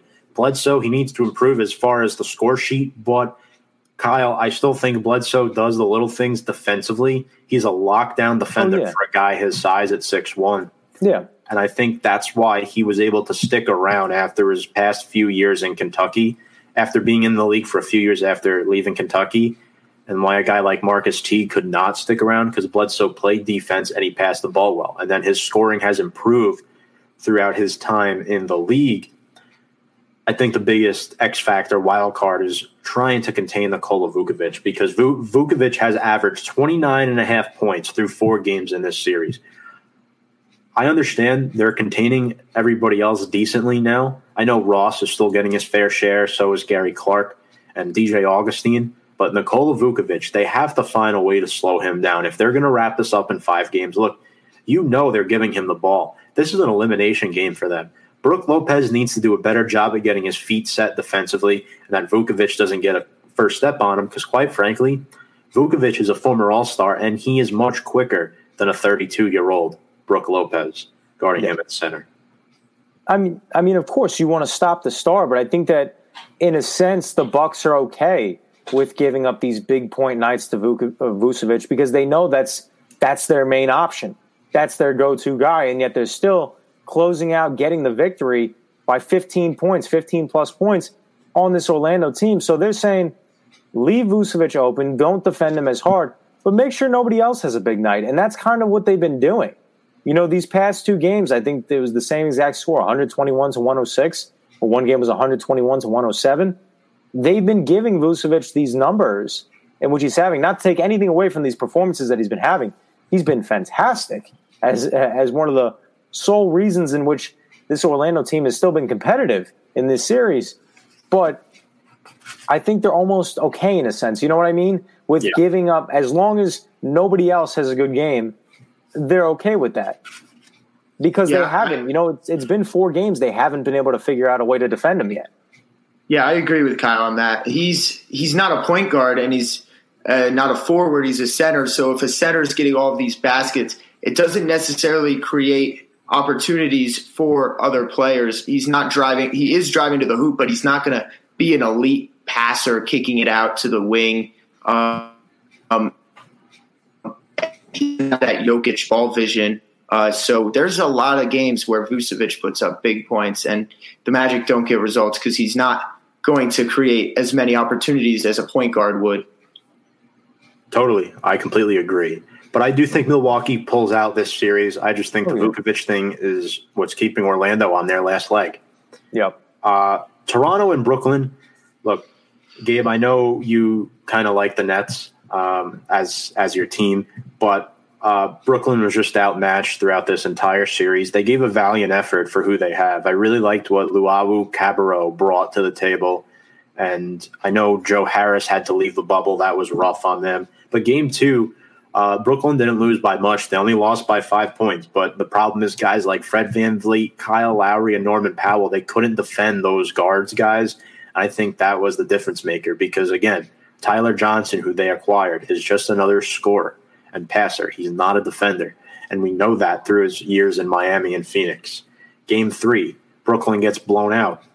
Toronto shoots 48% from the field. Unacceptable how Serge Ibaka and Fred VanVleet combine 9 for 13 from 3. That can't happen. They're leaving. If Serge Ibaka shoots 3 for 3 behind the 3-point line, you're doing something wrong defensively in your game plan. That's not good. That should not happen. And again, Tyler Johnson's your leading scorer, guys. There's no other way to it. Kyle, I know you used to watch Johnson in Miami. You know what you're going to get with him. You're going to get scoring. That's exactly what he is. So definitely a dominant scorer when he gets hot. But it was interesting to see what Nick Nurse did with the lineup. I believe throughout the entirety of the season, at least as far as I'm concerned, and I could be wrong, don't quote me on this, Serge Ibaka was a starter in this lineup. You see him coming off the bench now to score some points more in the rotation, in that second rotation, and he's been fantastic. He's been averaging a double-double. Game 1, dropped about 22 points. This last game, he dropped 27 and 15, I believe, something along those lines. This lineup for the Raptors, you know, we talk about teams clicking. This is a team, yes, obviously the Brooklyn Nets, missing guys left and right. Spencer Dinwiddie, Kyrie Irving, you know, you want to say Kevin Durant, fine. DeAndre Jordan, Nick Claxton as well. I believe he didn't play for some of the games. He was their backup center behind Jared Allen. But they were missing a lot of pieces. You know, they're really only solid piece that you could really count on from what you saw from the entirety of the series was Karis LeVert. And he was the guy that really carried this team offensively, even in the elimination game. I believe he dropped 35 points or something along those lines. So they did put up a solid effort. They put up a solid fight for what they had, you know, available to them. Timothy Luwawu-Cabarrot led the team in scoring, I believe, for 2 games. And this was a guy in which they brought on the team midway through the season. He did. Yeah, Karis LeVert, building on that, he was the nucleus of the offense this year. Without Dinwiddie, he took most of the time coming up the court. It was Karis LeVert bringing it up. He would call the plays. He would kind of create the direction of where the offense would go each possession. And a lot of the time it became ISO ball, which is something that the Nets have fallen into too many times. And Jared Allen, he has a good pick and roll, like drive to the hoop and can dunk it, but he doesn't have a great post up. His presence doesn't really help in a series like this because he's got to come out to the perimeter so much with Marc Gasol. Marc Gasol isn't going to go. He doesn't go in the paint as much anymore. He likes to hang out. And the Raptors just have so many guys who could shoot the ball and play both ways. They are classic basketball players. They play defense. They play hard. And they just dominated the Nets effort-wise this series. I think it just had to do mostly with effort. I agree. I think if you give up 150 points in a playoff game, there's something wrong with your effort on defense. Yeah. I think regardless of who you have plugged into that lineup. Perfect example, 150 points given up in Game 4. 100 of those coming from the bench, to be quite frank. That's impressive. Most in any game ever since official starters began being tracked back in 1970. How do you get 100 bench points against a playoff team? That shouldn't happen again. And I understand Kyle Lowry rolled his ankle. That was a little concern. That's why the bench got some more points. And he only played 9 minutes. But Serge Ibaka, 29 points, 15 rebounds again. Was a perfect 100% from downtown. That tells you something right there. Norman Powell, 5 threes, 29 points. The 2 of those guys right there combined for 56 points. Look, it was definitely very interesting how Toronto was able to just manhandle the Nets, and I think that displays to you why Nick Nurse won NBA Coach of the Year award right before that game. He deserved it. I know Budenholzer was a deserving candidate. I know there were other guys in the mix as well, but overall, Nick Nurse took a team that lost their best player and everyone else just got better and picked up the slack that was left by that departing player in Kawhi Leonard. Spicy P was fantastic. Kyle Lowry seems to get better with age in a sense. And then you have Fred VanVleet now being inserted into that starting lineup. Very happy with this performance by Toronto. They were really great, and they're going to move on, and they're going to play the Boston Celtics. So that's going to be very interesting. Speaking of the Celtics, let's get over to them. They took care of the Sixers in 4 games. I know the Celtics did not have Gordon Hayward, but the Sixers also didn't have Ben Simmons, so a lot of people were saying that was even. No, because Ben Simmons is your ball handler. He's your point guard. They had to start Shake Milton compared to the Celtics, who had to start Marcus Smart. What end of the deal would you rather have right there? I'd rather start Marcus Smart over Shake Milton any day of the week. The guy balls out. He plays hard. He's a good defender. He'll get you scrappy points that other players won't, and that's why they won the series. I know Joel Embiid gave it his all. The guy doesn't like to lose. I get it. But, again, if Boston's beating you by 27 points, that's an issue in Game 2. Tatum was great, knocking down 8 threes. In Game 3, the same story. The score's a little closer, but the Sixers shoot under 30% from the field. They couldn't produce offense, and that's why I think getting guys like Al Horford in free agency wasn't the best for them, as I think now in the modern-day NBA, Tobias Harris really should have been there for this year. And they should have gotten another player to stretch the floor. Tobias Harris has really been disappointing. I think I read a stat line that in the playoffs he has not scored more than 16 points in a game, which, for the money in which they're paying him, on top of the fact, you backtrack about a year's worth of time. You got to remember this Philadelphia 76ers team chose to give Tobias Harris the money instead of Jimmy Butler. And, we'll talk about Jimmy Butler in a minute and the impact on which he had. And, this was alluding to the firing of Brett Brown. I don't know if you guys saw, but one of the main reasons was to Jimmy Butler leaving, even J.J. Redick leaving and going to the Pelicans, was because they didn't feel that Brett Brown was the right guy, that he wasn't holding players accountable, and that he wasn't doing the right thing for the team. We saw the 76ers at their peak last year. A miracle shot in a Game 7 scenario by Kawhi Leonard is what eliminated them. And then even though you don't have Ben Simmons, you got swept. You got swept against this Boston team. They're a fantastic team, don't get me wrong, but you got swept. The Orlando Magic were able to pull a game away from the best team in the league right now with one of the best defenses in all of basketball, and they're missing 2-3 starters on their team, and they still managed to win one game. This team got swept. And that's just unacceptable. Joel Embiid, really nothing more that he could have done personally. Al Horford, I don't know what's going to happen with that. The Al Horford experiment has failed miserably. They traded one of their best up and ascending shooters in Landry Shamet to the Clippers, who's now on the uprising over there. Josh Richardson, I still think he's a fantastic player. I think that he needs to be in the right coaching situation. You saw even him, a guy who's only been there for 1 year, not to toot my own horn as a Miami Heat fan, but, a guy claiming that this coach doesn't have accountability when within the Miami Heat organization, that's all you see is defense, grind, discipline. That's the type of team that they run. That's the type of team that they are. And for a guy in his first year to realize that and make a statement amongst those lines, you have to know that it's somewhat to be true. And it's going to be really interesting. I know Elton Brand is remaining with the team as the general manager.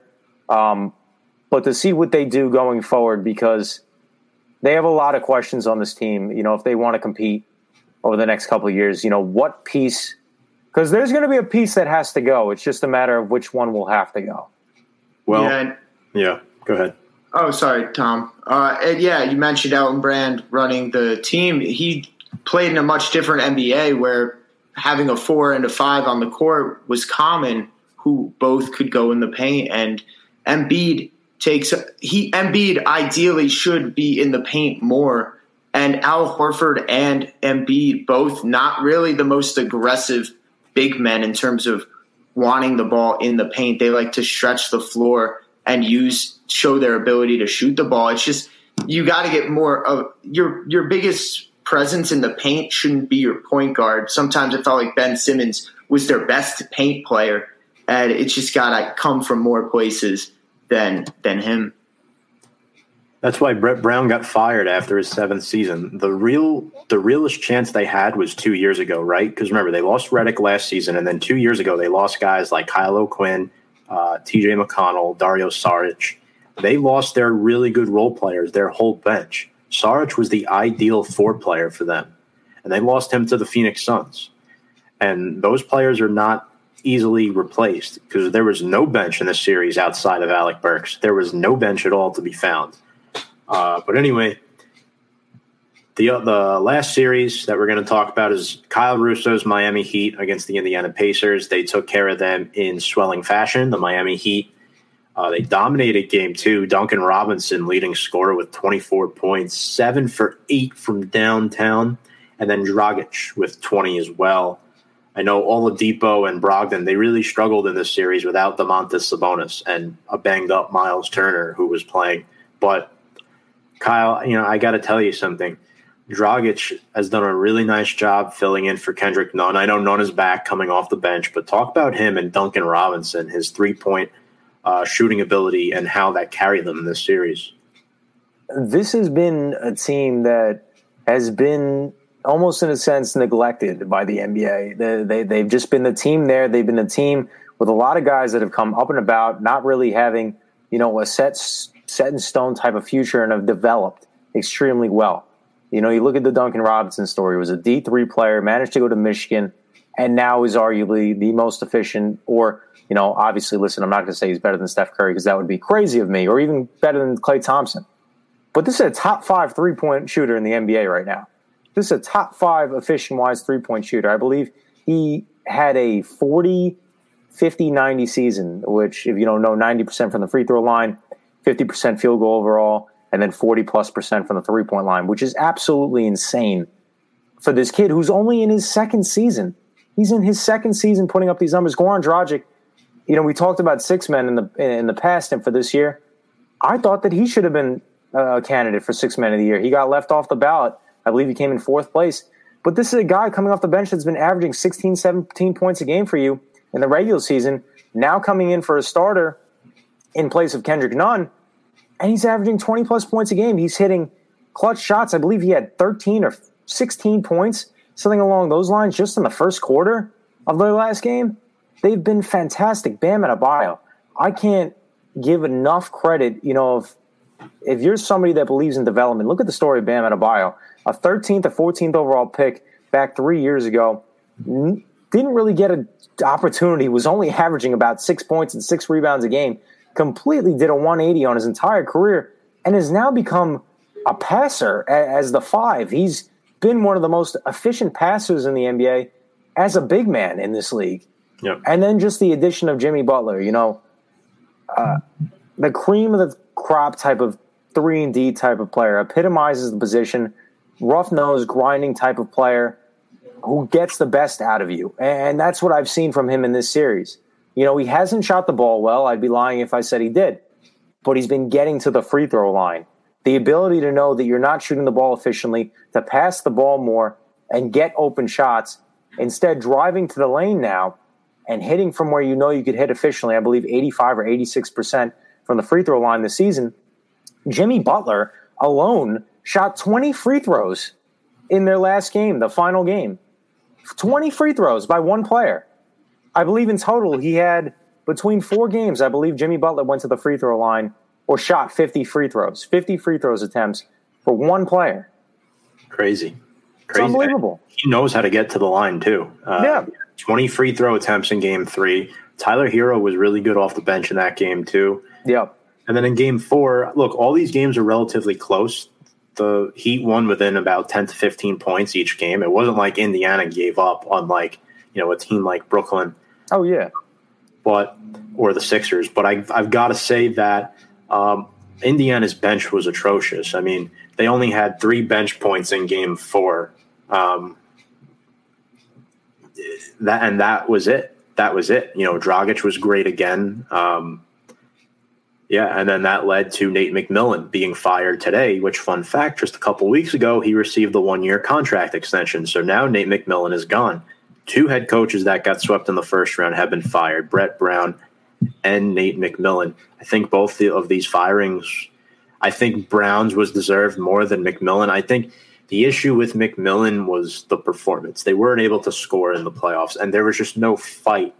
I mean, Kyle, I know you probably watched the series more in depth, but overall, I just didn't feel like the Indiana Pacers were probably competing to that level that they should. They should have won at least the game. I mean, they had a lot going against them. You know, we talk about the 76ers and, you know, in a sense, the embarrassment getting swept, obviously missing Ben Simmons. But just what this Indiana Pacers team was missing, they were missing their all-star, their 20-15 guy in Domantas Sabonis, who instantly would have been a game changer. You know, I still think the Heat would have came out victorious, but I would have said 6-7 games easily just with his presence. You know, missing Jeremy Lamb, who I believe scored 12 points for them off the bench consistently throughout the season, was huge. Victor Oladipo going down in game 1 or game 2 with an eye injury after only being on the court for 8 minutes. That's another huge factor. Nate McMillan didn't deserve to be fired. I mean, yes, he hasn't had the most success in the past, but granted, he's been faced up against the Cleveland Cavaliers and the LeBron-led Cleveland Cavaliers the last couple seasons, excluding last one. So you can't really knock him that much. You know, it's LeBron James you're losing to. But this series, like I said, I think Miami would have come out and won this series anyway, but it would have been a 6-7 game series. Islanders tied up and going into OT. Whew, they were down 3-0 at one point, guys. Come on, Philadelphia, do something. It's the only time I'll ever root for a Philadelphia sports team, man. Impressive. Anyway, thank you for that, James. Wish you could be here. 3 out of the 4 series in the Eastern Conference were 4-game sweeps. It's crazy that the 1-8 is the only game still in progress, only series still in progress in the Eastern Conference. Now we're going to transition into some MLB updates. First off, congratulations to White Sox pitcher Lucas Giolito on a no-hitter last night. First no-hitter for the White Sox since 2012, the first no-hitter for the MLB in 2020, and the 19th no-hitter in White Sox franchise history. So congratulations. 9-inning pitch, no runs, no hits, 13 strikeouts, and just 1 walk. Incredible performance last night. This White Sox team, you know, I believe I said in the beginning of the season that, you know, even prior to COVID, that this was going to be the team to look out for in the American League. Just the players in which they brought in, bring in a Dallas Keuchel to the pitching rotation. Lucas Giolito, what we saw from him last season, obviously, now coming into his second season. Edwin Encarnacion as a bat. Yoan Moncada, Eloy Jimenez, Tim Anderson, who led the entire league in batting average percentage-wise, most efficient bat in the entire MLB. I'm trying to think of the rookie's name right now, who they have, who's absolutely tearing it up right now for the Chicago White Sox as well. He plays in the outfield. It's escaping my mind right now. But this was a team that was on the come up, and you're seeing that they're performing. I believe they have a 19-12 record in the AL Central right now. I could be wrong. I believe that's the case. They're second behind Minnesota, but they're in a good position right now, you know, and especially with this expanded playoff, you know, race, this is going to be a team that's going to be there and is going to compete and might even upset a team potentially because of just the way their lineup is built, completely even forgetting about Jose Abreu as well, who's also a fantastic first baseman still in the MLB for the Chicago White Sox as well. This team is a good team. Yasmani Grandal at the catcher position. This team is a great team, and they're on the come up, and definitely be out on the lookout for them as the playoffs do approach soon. Were you referring to Luis Robert, the rookie outfielder? Yes, that's who it was. Okay. Yeah, I wasn't too sure. But I just, he's been good. He's been solid. And I think the White Sox, huge improvement from last season. But there's another guy I want to get to, and we pretty much all grew up with this guy dominating the major leagues. Gabe, I think you probably know a lot about this guy, is Albert Pujols. Albert Pujols surpassed Alex Rodriguez on the all-time MLB RBI list with his 2,087th RBI on Monday. So congratulations to Albert Pujols, the Los Angeles Angels designated hitter, still going strong in this league. he's been something else, man. He's been the like ideal MLB player these last 2 decades. I mean, I just love watching him swing that bat. He's done everything right. You've never really heard a bad word about him. Had some phenomenal years with the Cardinals, moving over to LA, still putting up numbers at the age in which he's at right now in his career, helping a team compete. And he's doing it the right way more than anything else. He's doing it the right way. You look at some of the guys, forget about the RBI list. You look at the home run list and you look at some of the guys, I believe he's number 8 right now on the home run list, Albert Pujols. And you look at some of the guys in front of him and you've seen knocks against some of these other guys, but you've never heard a bad word about Albert Pujols and the job in which he's done throughout these almost 20 years of baseball play. So, kudos to him. Keep it up, and he can still play in this league at a dominant level. He can still, especially in a division where you have the DH, even if they don't want to play him at the first base position, he could DH for a while. Yeah.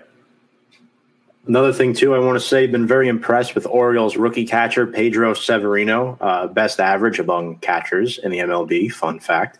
Then we have some early MVP candidates so far. It looks like Charlie Blackmon and Fernando Tatis Jr. lead the way for the National League. It's going to be interesting how that pans out. I know Blackmon's still hitting around 400. Probably a little far-fetched to finish with a 400 batting average at this point, but I do like what I've seen from him, and he definitely has the opportunity to win the batting title this year. It's been crazy. The Dodgers and the A's currently leading the MLB right now. The Dodgers, again, they're a team that they've had pitchers out. David Price opted out. Clayton Kershaw was hurt. He missed some time. But these other guys that have stepped up, Walker Buehler, Dustin May, they've picked up the slack. They've done a fantastic job. And the A's as well. And I really like Chapman. All those guys, they've been doing a great job. We're already halfway through the MLB season. How crazy is that? Is that? It's insane to think that, right about now we'd be looking forward to the playoffs. But, as crazy as it sounds, guys, I would have to imagine midway through the season, and I'm almost positive this is the case scenario, an MLB trade deadline is almost in session and will be happening very soon. As the season does come to a close, I believe a trade deadline will be in play within the next week or two, considering that teams are more than halfway through their schedules already. Yeah, one thing I'll add to that is like the length of the season has always felt so long. I personally kind of like how every game has more meaning. Yeah, a rivalry game. Imagine playing your rival 20 times, 30 times a year. In general, it seems like playing them less amount. And this is a different setup because they only play their division guys. But in general, if you just shorten the season, every game, even rivalry games, would feel so much more important. And hopefully they would maybe change in the future with how many games they play and cut it down a bit. I mean, 162 is definitely a lot. I mean, I don't see them nixing that many games off, but potentially something to look out for as the years approach. Definitely. Later down the line, yeah. Yeah. Shane Bieber still looks like the best pitcher in baseball for the Cleveland Indians. And then, we've still seen a very small sample size of Jacob deGrom and Garrett Cole. They've missed some starts due to COVID restrictions via their team. Speaking of deGrom, let's get into the Mets. So Subway Series was canceled last weekend due to 2 team members on the Mets testing positive. They were unable to wrap up their series finale against the Marlins. That game was made up in a doubleheader last night. The Mets resumed play yesterday. Tomas Nido and Andres Jimenez actually headed to the IL for undisclosed reasons. So if you're doing the math, those 2, being that the reason is undisclosed, they may be the 2 that tested positive, which in hindsight, the Mets called up catcher Patrick Mazeika and their old friend, outfielder Juan Lagares, back up to the big league. So definitely very interesting. And they also brought up catcher Ali Sanchez. So a little fun fact there. The Mets end up losing both games of their doubleheader last night in traditional New York Metropolitans fashion. No other way you can word that. It's just atrocious. They didn't score a run in either game.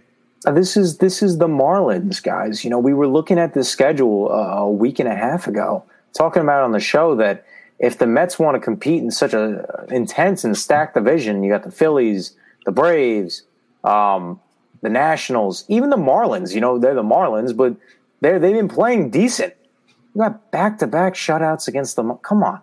These are the games you got to win. Yeah. These are the games you got to win, and to not even put up a run in 2 games. The issue in this game, yes, the bats are an issue, but Rick Porcello was also an issue. The guy lasted, 3 innings? He drops to 1-4 on the year. He's been a terrible acquisition for the team. Yeah. It just wasn't good.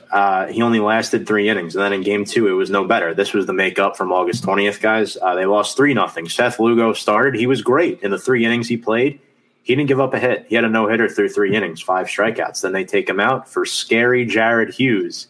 I say that because he has a scary-looking roster photo if you look him up on the Mets. But, he came in relief and blew it, as that led to a Brian Anderson 2-run hit. Hence why the Marlins won that game 3-0. And then, of course, today DeGrom on the mound against Hernandez. And then DeGrom actually now facing the Marlins for his 3rd straight start. So it's definitely going to be interesting. And the Mets have not announced the pitcher yet for tomorrow night. So that is another fun fact. So we'll see if the Mets can get it back on track. They're sitting there at 12-16, nearly halfway through.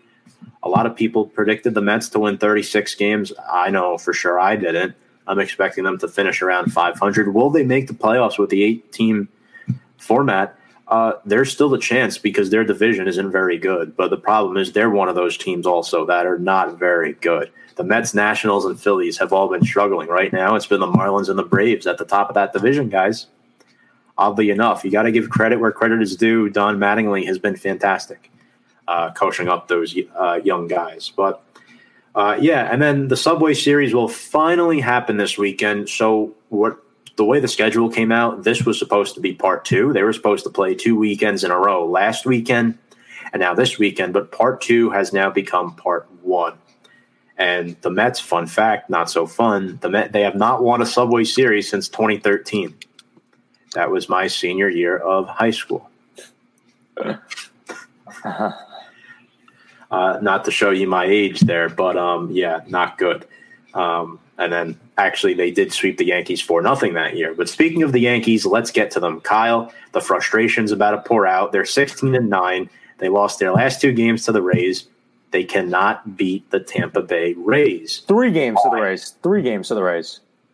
They have lost 6 out of the 9 losses this season. 6 of them belong to the Tampa Bay Rays. I couldn't tell you. I couldn't tell you. I would have to accrue some of the losses. The Yankees, as they have played very well this season, obviously not against the Rays, I would have to defend in one sense because of the cards in which they've been dealt with the doubleheaders. The doubleheaders have killed them. I'm watching it right now. They are losing 4-0 to the Braves in a doubleheader situation. They played the first game at 4:10. They'll be starting the second game at 7:10. These doubleheaders are absolutely killing them. On top of the fact that they haven't played a game. This is their first game now in almost a week. So you have a week off of time, basically. You haven't played. Garrett Cole came out today. Although he's let up 4 runs, he threw 9 strikeouts today in 5 innings. He was good as far as I'm concerned. But the bats have not been there. The bats have just not been there, and we've seen that in the Rays series as well. I believe the last game in which they lost to the Rays, they lost 5-10. The injuries. Oh my goodness, the injuries. Thank goodness Aaron Judge is coming back. At least somebody's coming back. They have piled up with all of their all-stars on the IL. All of them. Well, it's Luke Voit and everyone else. And this is probably the reason why Garrett Cole will lose his first start of the season today, because the Yankees lineup can't produce runs for him and bail him out when he has a bad start.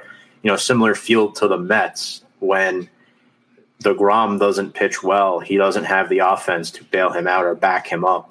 I don't even like using the term bail out. I don't think that's really an appropriate term. I think more to support him. Yeah. You want to give the pitcher run support. And look, I know the Yankees have been making some moves this week. They acquired Rob Brantley from San Francisco today. He reports to the alternate training site. They made a trade over the weekend. They traded David Hale to the Phillies. Remember, they sent them down a week or two ago to get Addison Russ, a relief pitcher who I think is going to be pretty good for them.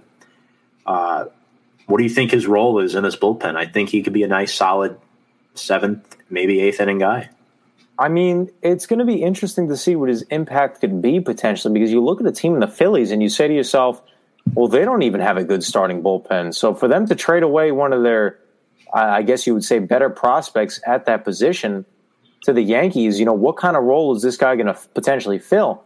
I think he'll get maybe a 7th or 8th inning potentially, maybe even a 6th inning if somebody gets shell-shocked early in the game, only lasts 3-4 innings, something like that. But for a team that doesn't have a very good bullpen themselves to give up potentially this guy in which they're talking about is a great bullpen type of player, it'll be interesting to see what he brings to this Yankees team. But they need something to go right for them. They have been probably at this point in the season the most injury-plagued team at this point. DJ LeMahieu, Brett Gardner, Gleyber Torres, Aaron Judge, Giancarlo Stanton, Chad Green at some points, James Paxton, Tanaka at some points. Who else? The list goes on and on. You get the point. It's terrible, and especially, Gabe, you were bringing it up before, comparing, a 162-game regular season to a 60-game season. Every game matters. Every game matters. Am I worried about them? No. But I'm kind of worried about the placement in which they could potentially have due to these injuries. They might not win the division potentially. 6 losses, 6 out of their 9 losses are to their division rival now in the Tampa Bay Rays, who are now winning the division by, I believe, 4 games or something like that. It's not really 4 games, but it's because of the fact that the Yankees have been in the midst of being behind on schedule, missing the Phillies series early because of the whole debacle with the Marlins, and now with the Mets series because the Mets had 2 positive COVID testings as well. But it could potentially impact their seeding, and that could potentially hurt. Maybe a first-round scare potentially that you don't want to see. And, hopefully they get healthy soon because they're going to need everybody.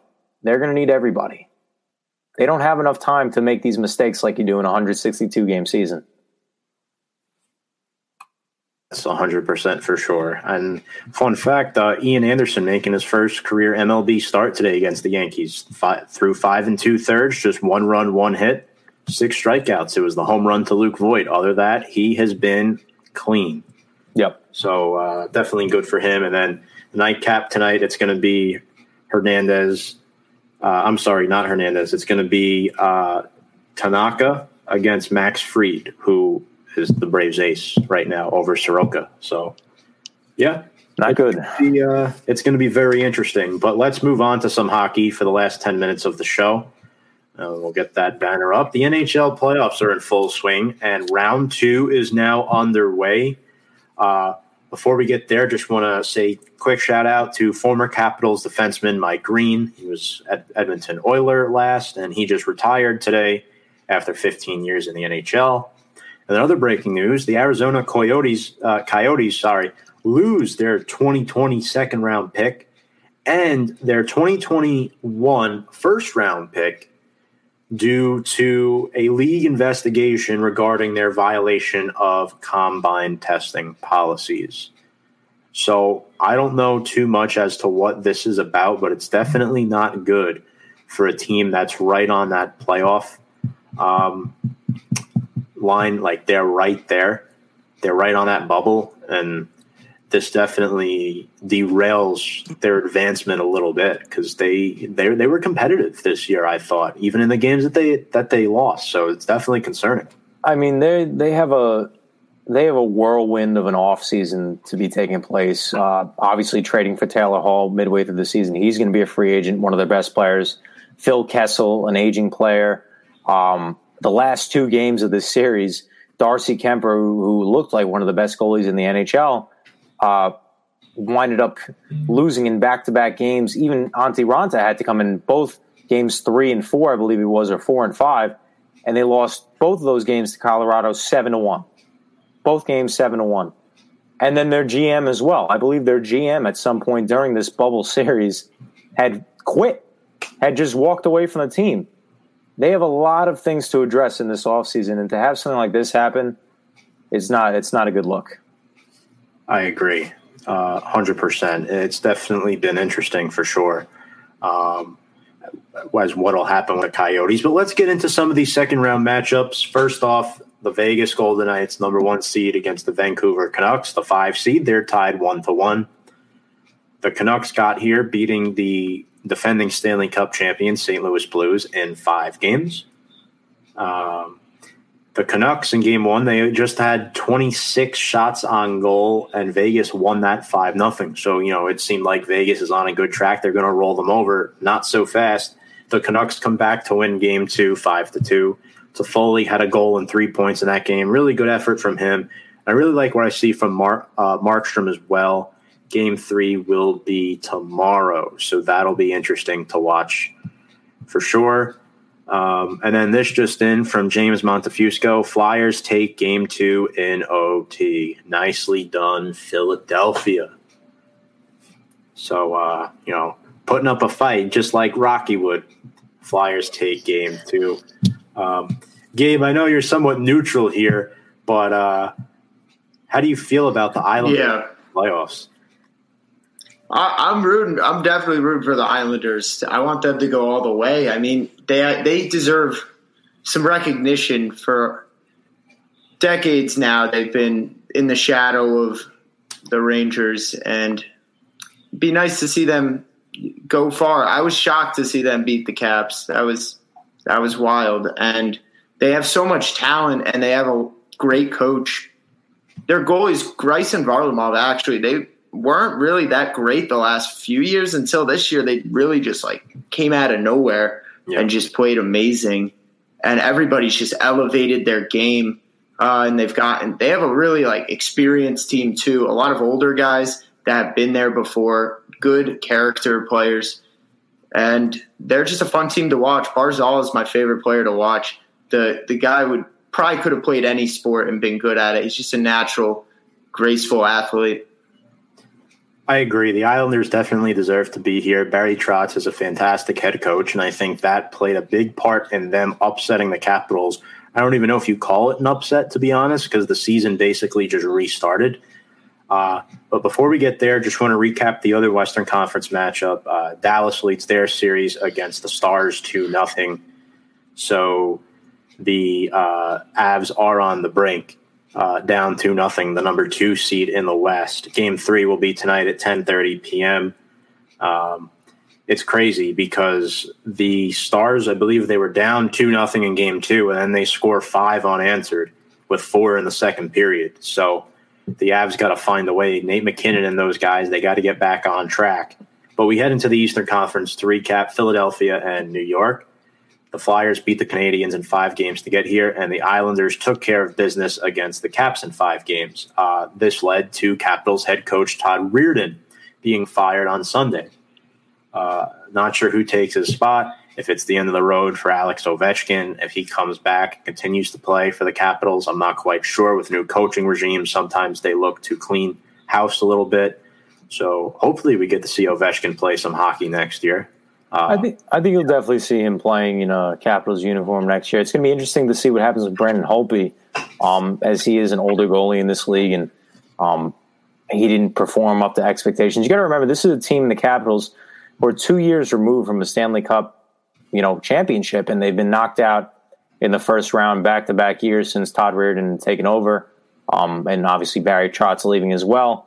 But they have the talent. The talent is there. They need the right coach. And I think that you're going to see them figure out their situation this offseason. They'll have time off to rest before. I think the NHL starts back up again in December. You'll see, hopefully, a new coach by them, a more established coach, take this team to that once high level at which they were at just 2 years ago. Matt Masterson says hello, Gabe. Oh, man. Yeah. What's up, Matt? He's a big Giants fan. He probably isn't happy about the McKinney injury. No, it's tough. Me neither, for sure. But Kyle, you bring up a lot of good points there about Ovechkin. And the Islanders in game one, they really looked unstoppable against the Flyers. They won 4-0. Varlamov got his second shutout, third of his career. And fun fact, he becomes the only New York goalie with consecutive playoff shutouts, as James felt the need to put in parentheses on the script, yes, yes, yes. Does that include New Jersey too? I don't think so. Just the Rangers and the Islanders. Flyers really had no answers for the Islanders. They had to pull their goalie. I believe Carter Hart started in net with 7 minutes left in the third. And Varlamov, he was just 40 seconds away from breaking Billy Smith's team playoff record. They let up an early goal? They did. So game two was at 3 p.m. today. They lost 4-3 to Philadelphia. The Islanders, they were down 3-0 in the first period, and then they come back to score three straight, one in the second, two in the third by Beauvillier and Peugeot, who they acquired from Ottawa, I believe, at the deadline. And then Myers scores the game-winning goal in OT to even this series locked up at 1. So there's a real chance the Islanders could advance to the Eastern Conference Finals. I think both these series are going to be very competitive. The series that I'm most intrigued by is actually Boston and Tampa Bay, which we're going to get to now. That's tied at 1 as well. And this is more because of the performance that Tampa Bay had in the playoffs last year. Now they're very battle-tested. They got past Columbus, a team they got swept by last year, winning in 5 games this time. But Boston also beat Carolina in 5 games, a rematch from last year's Eastern Conference Final. In game one, it looked like the Bruins were, doing pretty well, that they were going to have a good time in this series. They scored a goal in every period, winning 3-2. And then Halak was great. I think he's been beautiful in relief of Tuukka Rask, who had to opt out, unfortunately. Hedman did score twice in the game for Tampa Bay, but overall, I really like what I've seen from Halak in this series. In this series, the X factor is going to be Steven Stamkos whenever he does return. He has not played a game in this series, but I think his offensive capabilities, they're pretty evenly matched. They both teams got great coaches. They have pretty good goalies. Obviously, Andrei Vasilevsky for the Tampa Bay Lightning. Yaroslav Halak has kind of evolved his game in a Bruins uniform since departing from the Islanders. And obviously the three-headed monster, Patrice Bergeron, Brad Marchand, and David Pastrnak is fantastic. But Steven Stamkos coming back for this offense for the Tampa Bay Lightning, whenever he does come back, can potentially be the game changer. And, we'll see. I think it's definitely a 6-7 game series that we got to look out for with both these teams. I agree. Gabe and Kyle in game two, Tampa Bay, obviously they would come back to win 4-3 in overtime, similar to the Flyers today against the Islanders. Blake Coleman, 2 goals for Tampa Bay. They acquired him from the New Jersey Devils at the deadline. He's been a nice addition. Brad Marchand was good, but Palat with the game-winning goal for the Lightning, great to see. Game 3 will be tonight at 8 p.m., but the Lightning will be without one of their top defensemen in Ryan McDonough. He will miss Game 3 due to an undisclosed injury. The former Ranger, whose jersey you might see in the background next to Jacob deGrom. Final thoughts, guys? Good show today, guys. I lost my train of thought there for a minute, but we had a great interview today with Matt Perino, Buffalo Bills beat reporter. A great insight upon this AFC East team, in which can potentially rule this AFC East, this division, for the next 5 years. As we talked about earlier in the show, some great content with the NBA playoffs, as well as with baseball, along with some NHL playoffs to round us out to the top of the hour, guys. Gabe? Yeah, I loved coming on today. I'm excited for the sports is only going to get better from here on out. The games are going to get more meaningful, and each game is just going to be even better than the last. The Bills are sneaky dangerous. I agree with all you guys. And what we came to the conclusion is kind of that this team has insane amounts of talent for a team that now is playing in a division without the Patriots being who the Patriots have been. It's going to be dangerous. I would put my money on the Bills to go pretty far in the AFC this year. First time in a while, I would like to say I'm excited to watch some Bills and Patriots games. We'll get 2 of them this year, so definitely excited for it. Kyle, Nick Markakis just drove another run home. Atlanta leads 5-1 over the Yankees. Sorry. Great. I have to end it on that note. But quickly, we'll preview next week's show at our new time, Wednesday, 7 to 9 p.m. We are moving back to a later time, but we'll keep it on this day, 7 to 9. So be there. Our Team of the Week segment will be returning. I'm definitely looking forward to it. We have that at the top of the hour, halfway through the show. And Gabe you will be joining the Review and Preview staff. You will be doing a separate show for us as a part of our brand extension. So welcome to the team, and we look forward to you putting out some more content. Yeah, thanks, Tom. I'm excited. I can't wait to just talk all day about sports. I haven't been able to talk and release all that pent up, just not having the ability to talk about sports for so long, and now getting back into the game, so to speak. It's nice to have that release from the stress of everyday life. Definitely. And we're looking forward to all of that. On behalf of Kyle Russo and Gabe Flayton, I'm your host, Tom Scavetta, saying so long. You've been watching Review and Preview here on Facebook Live. Good night, everybody.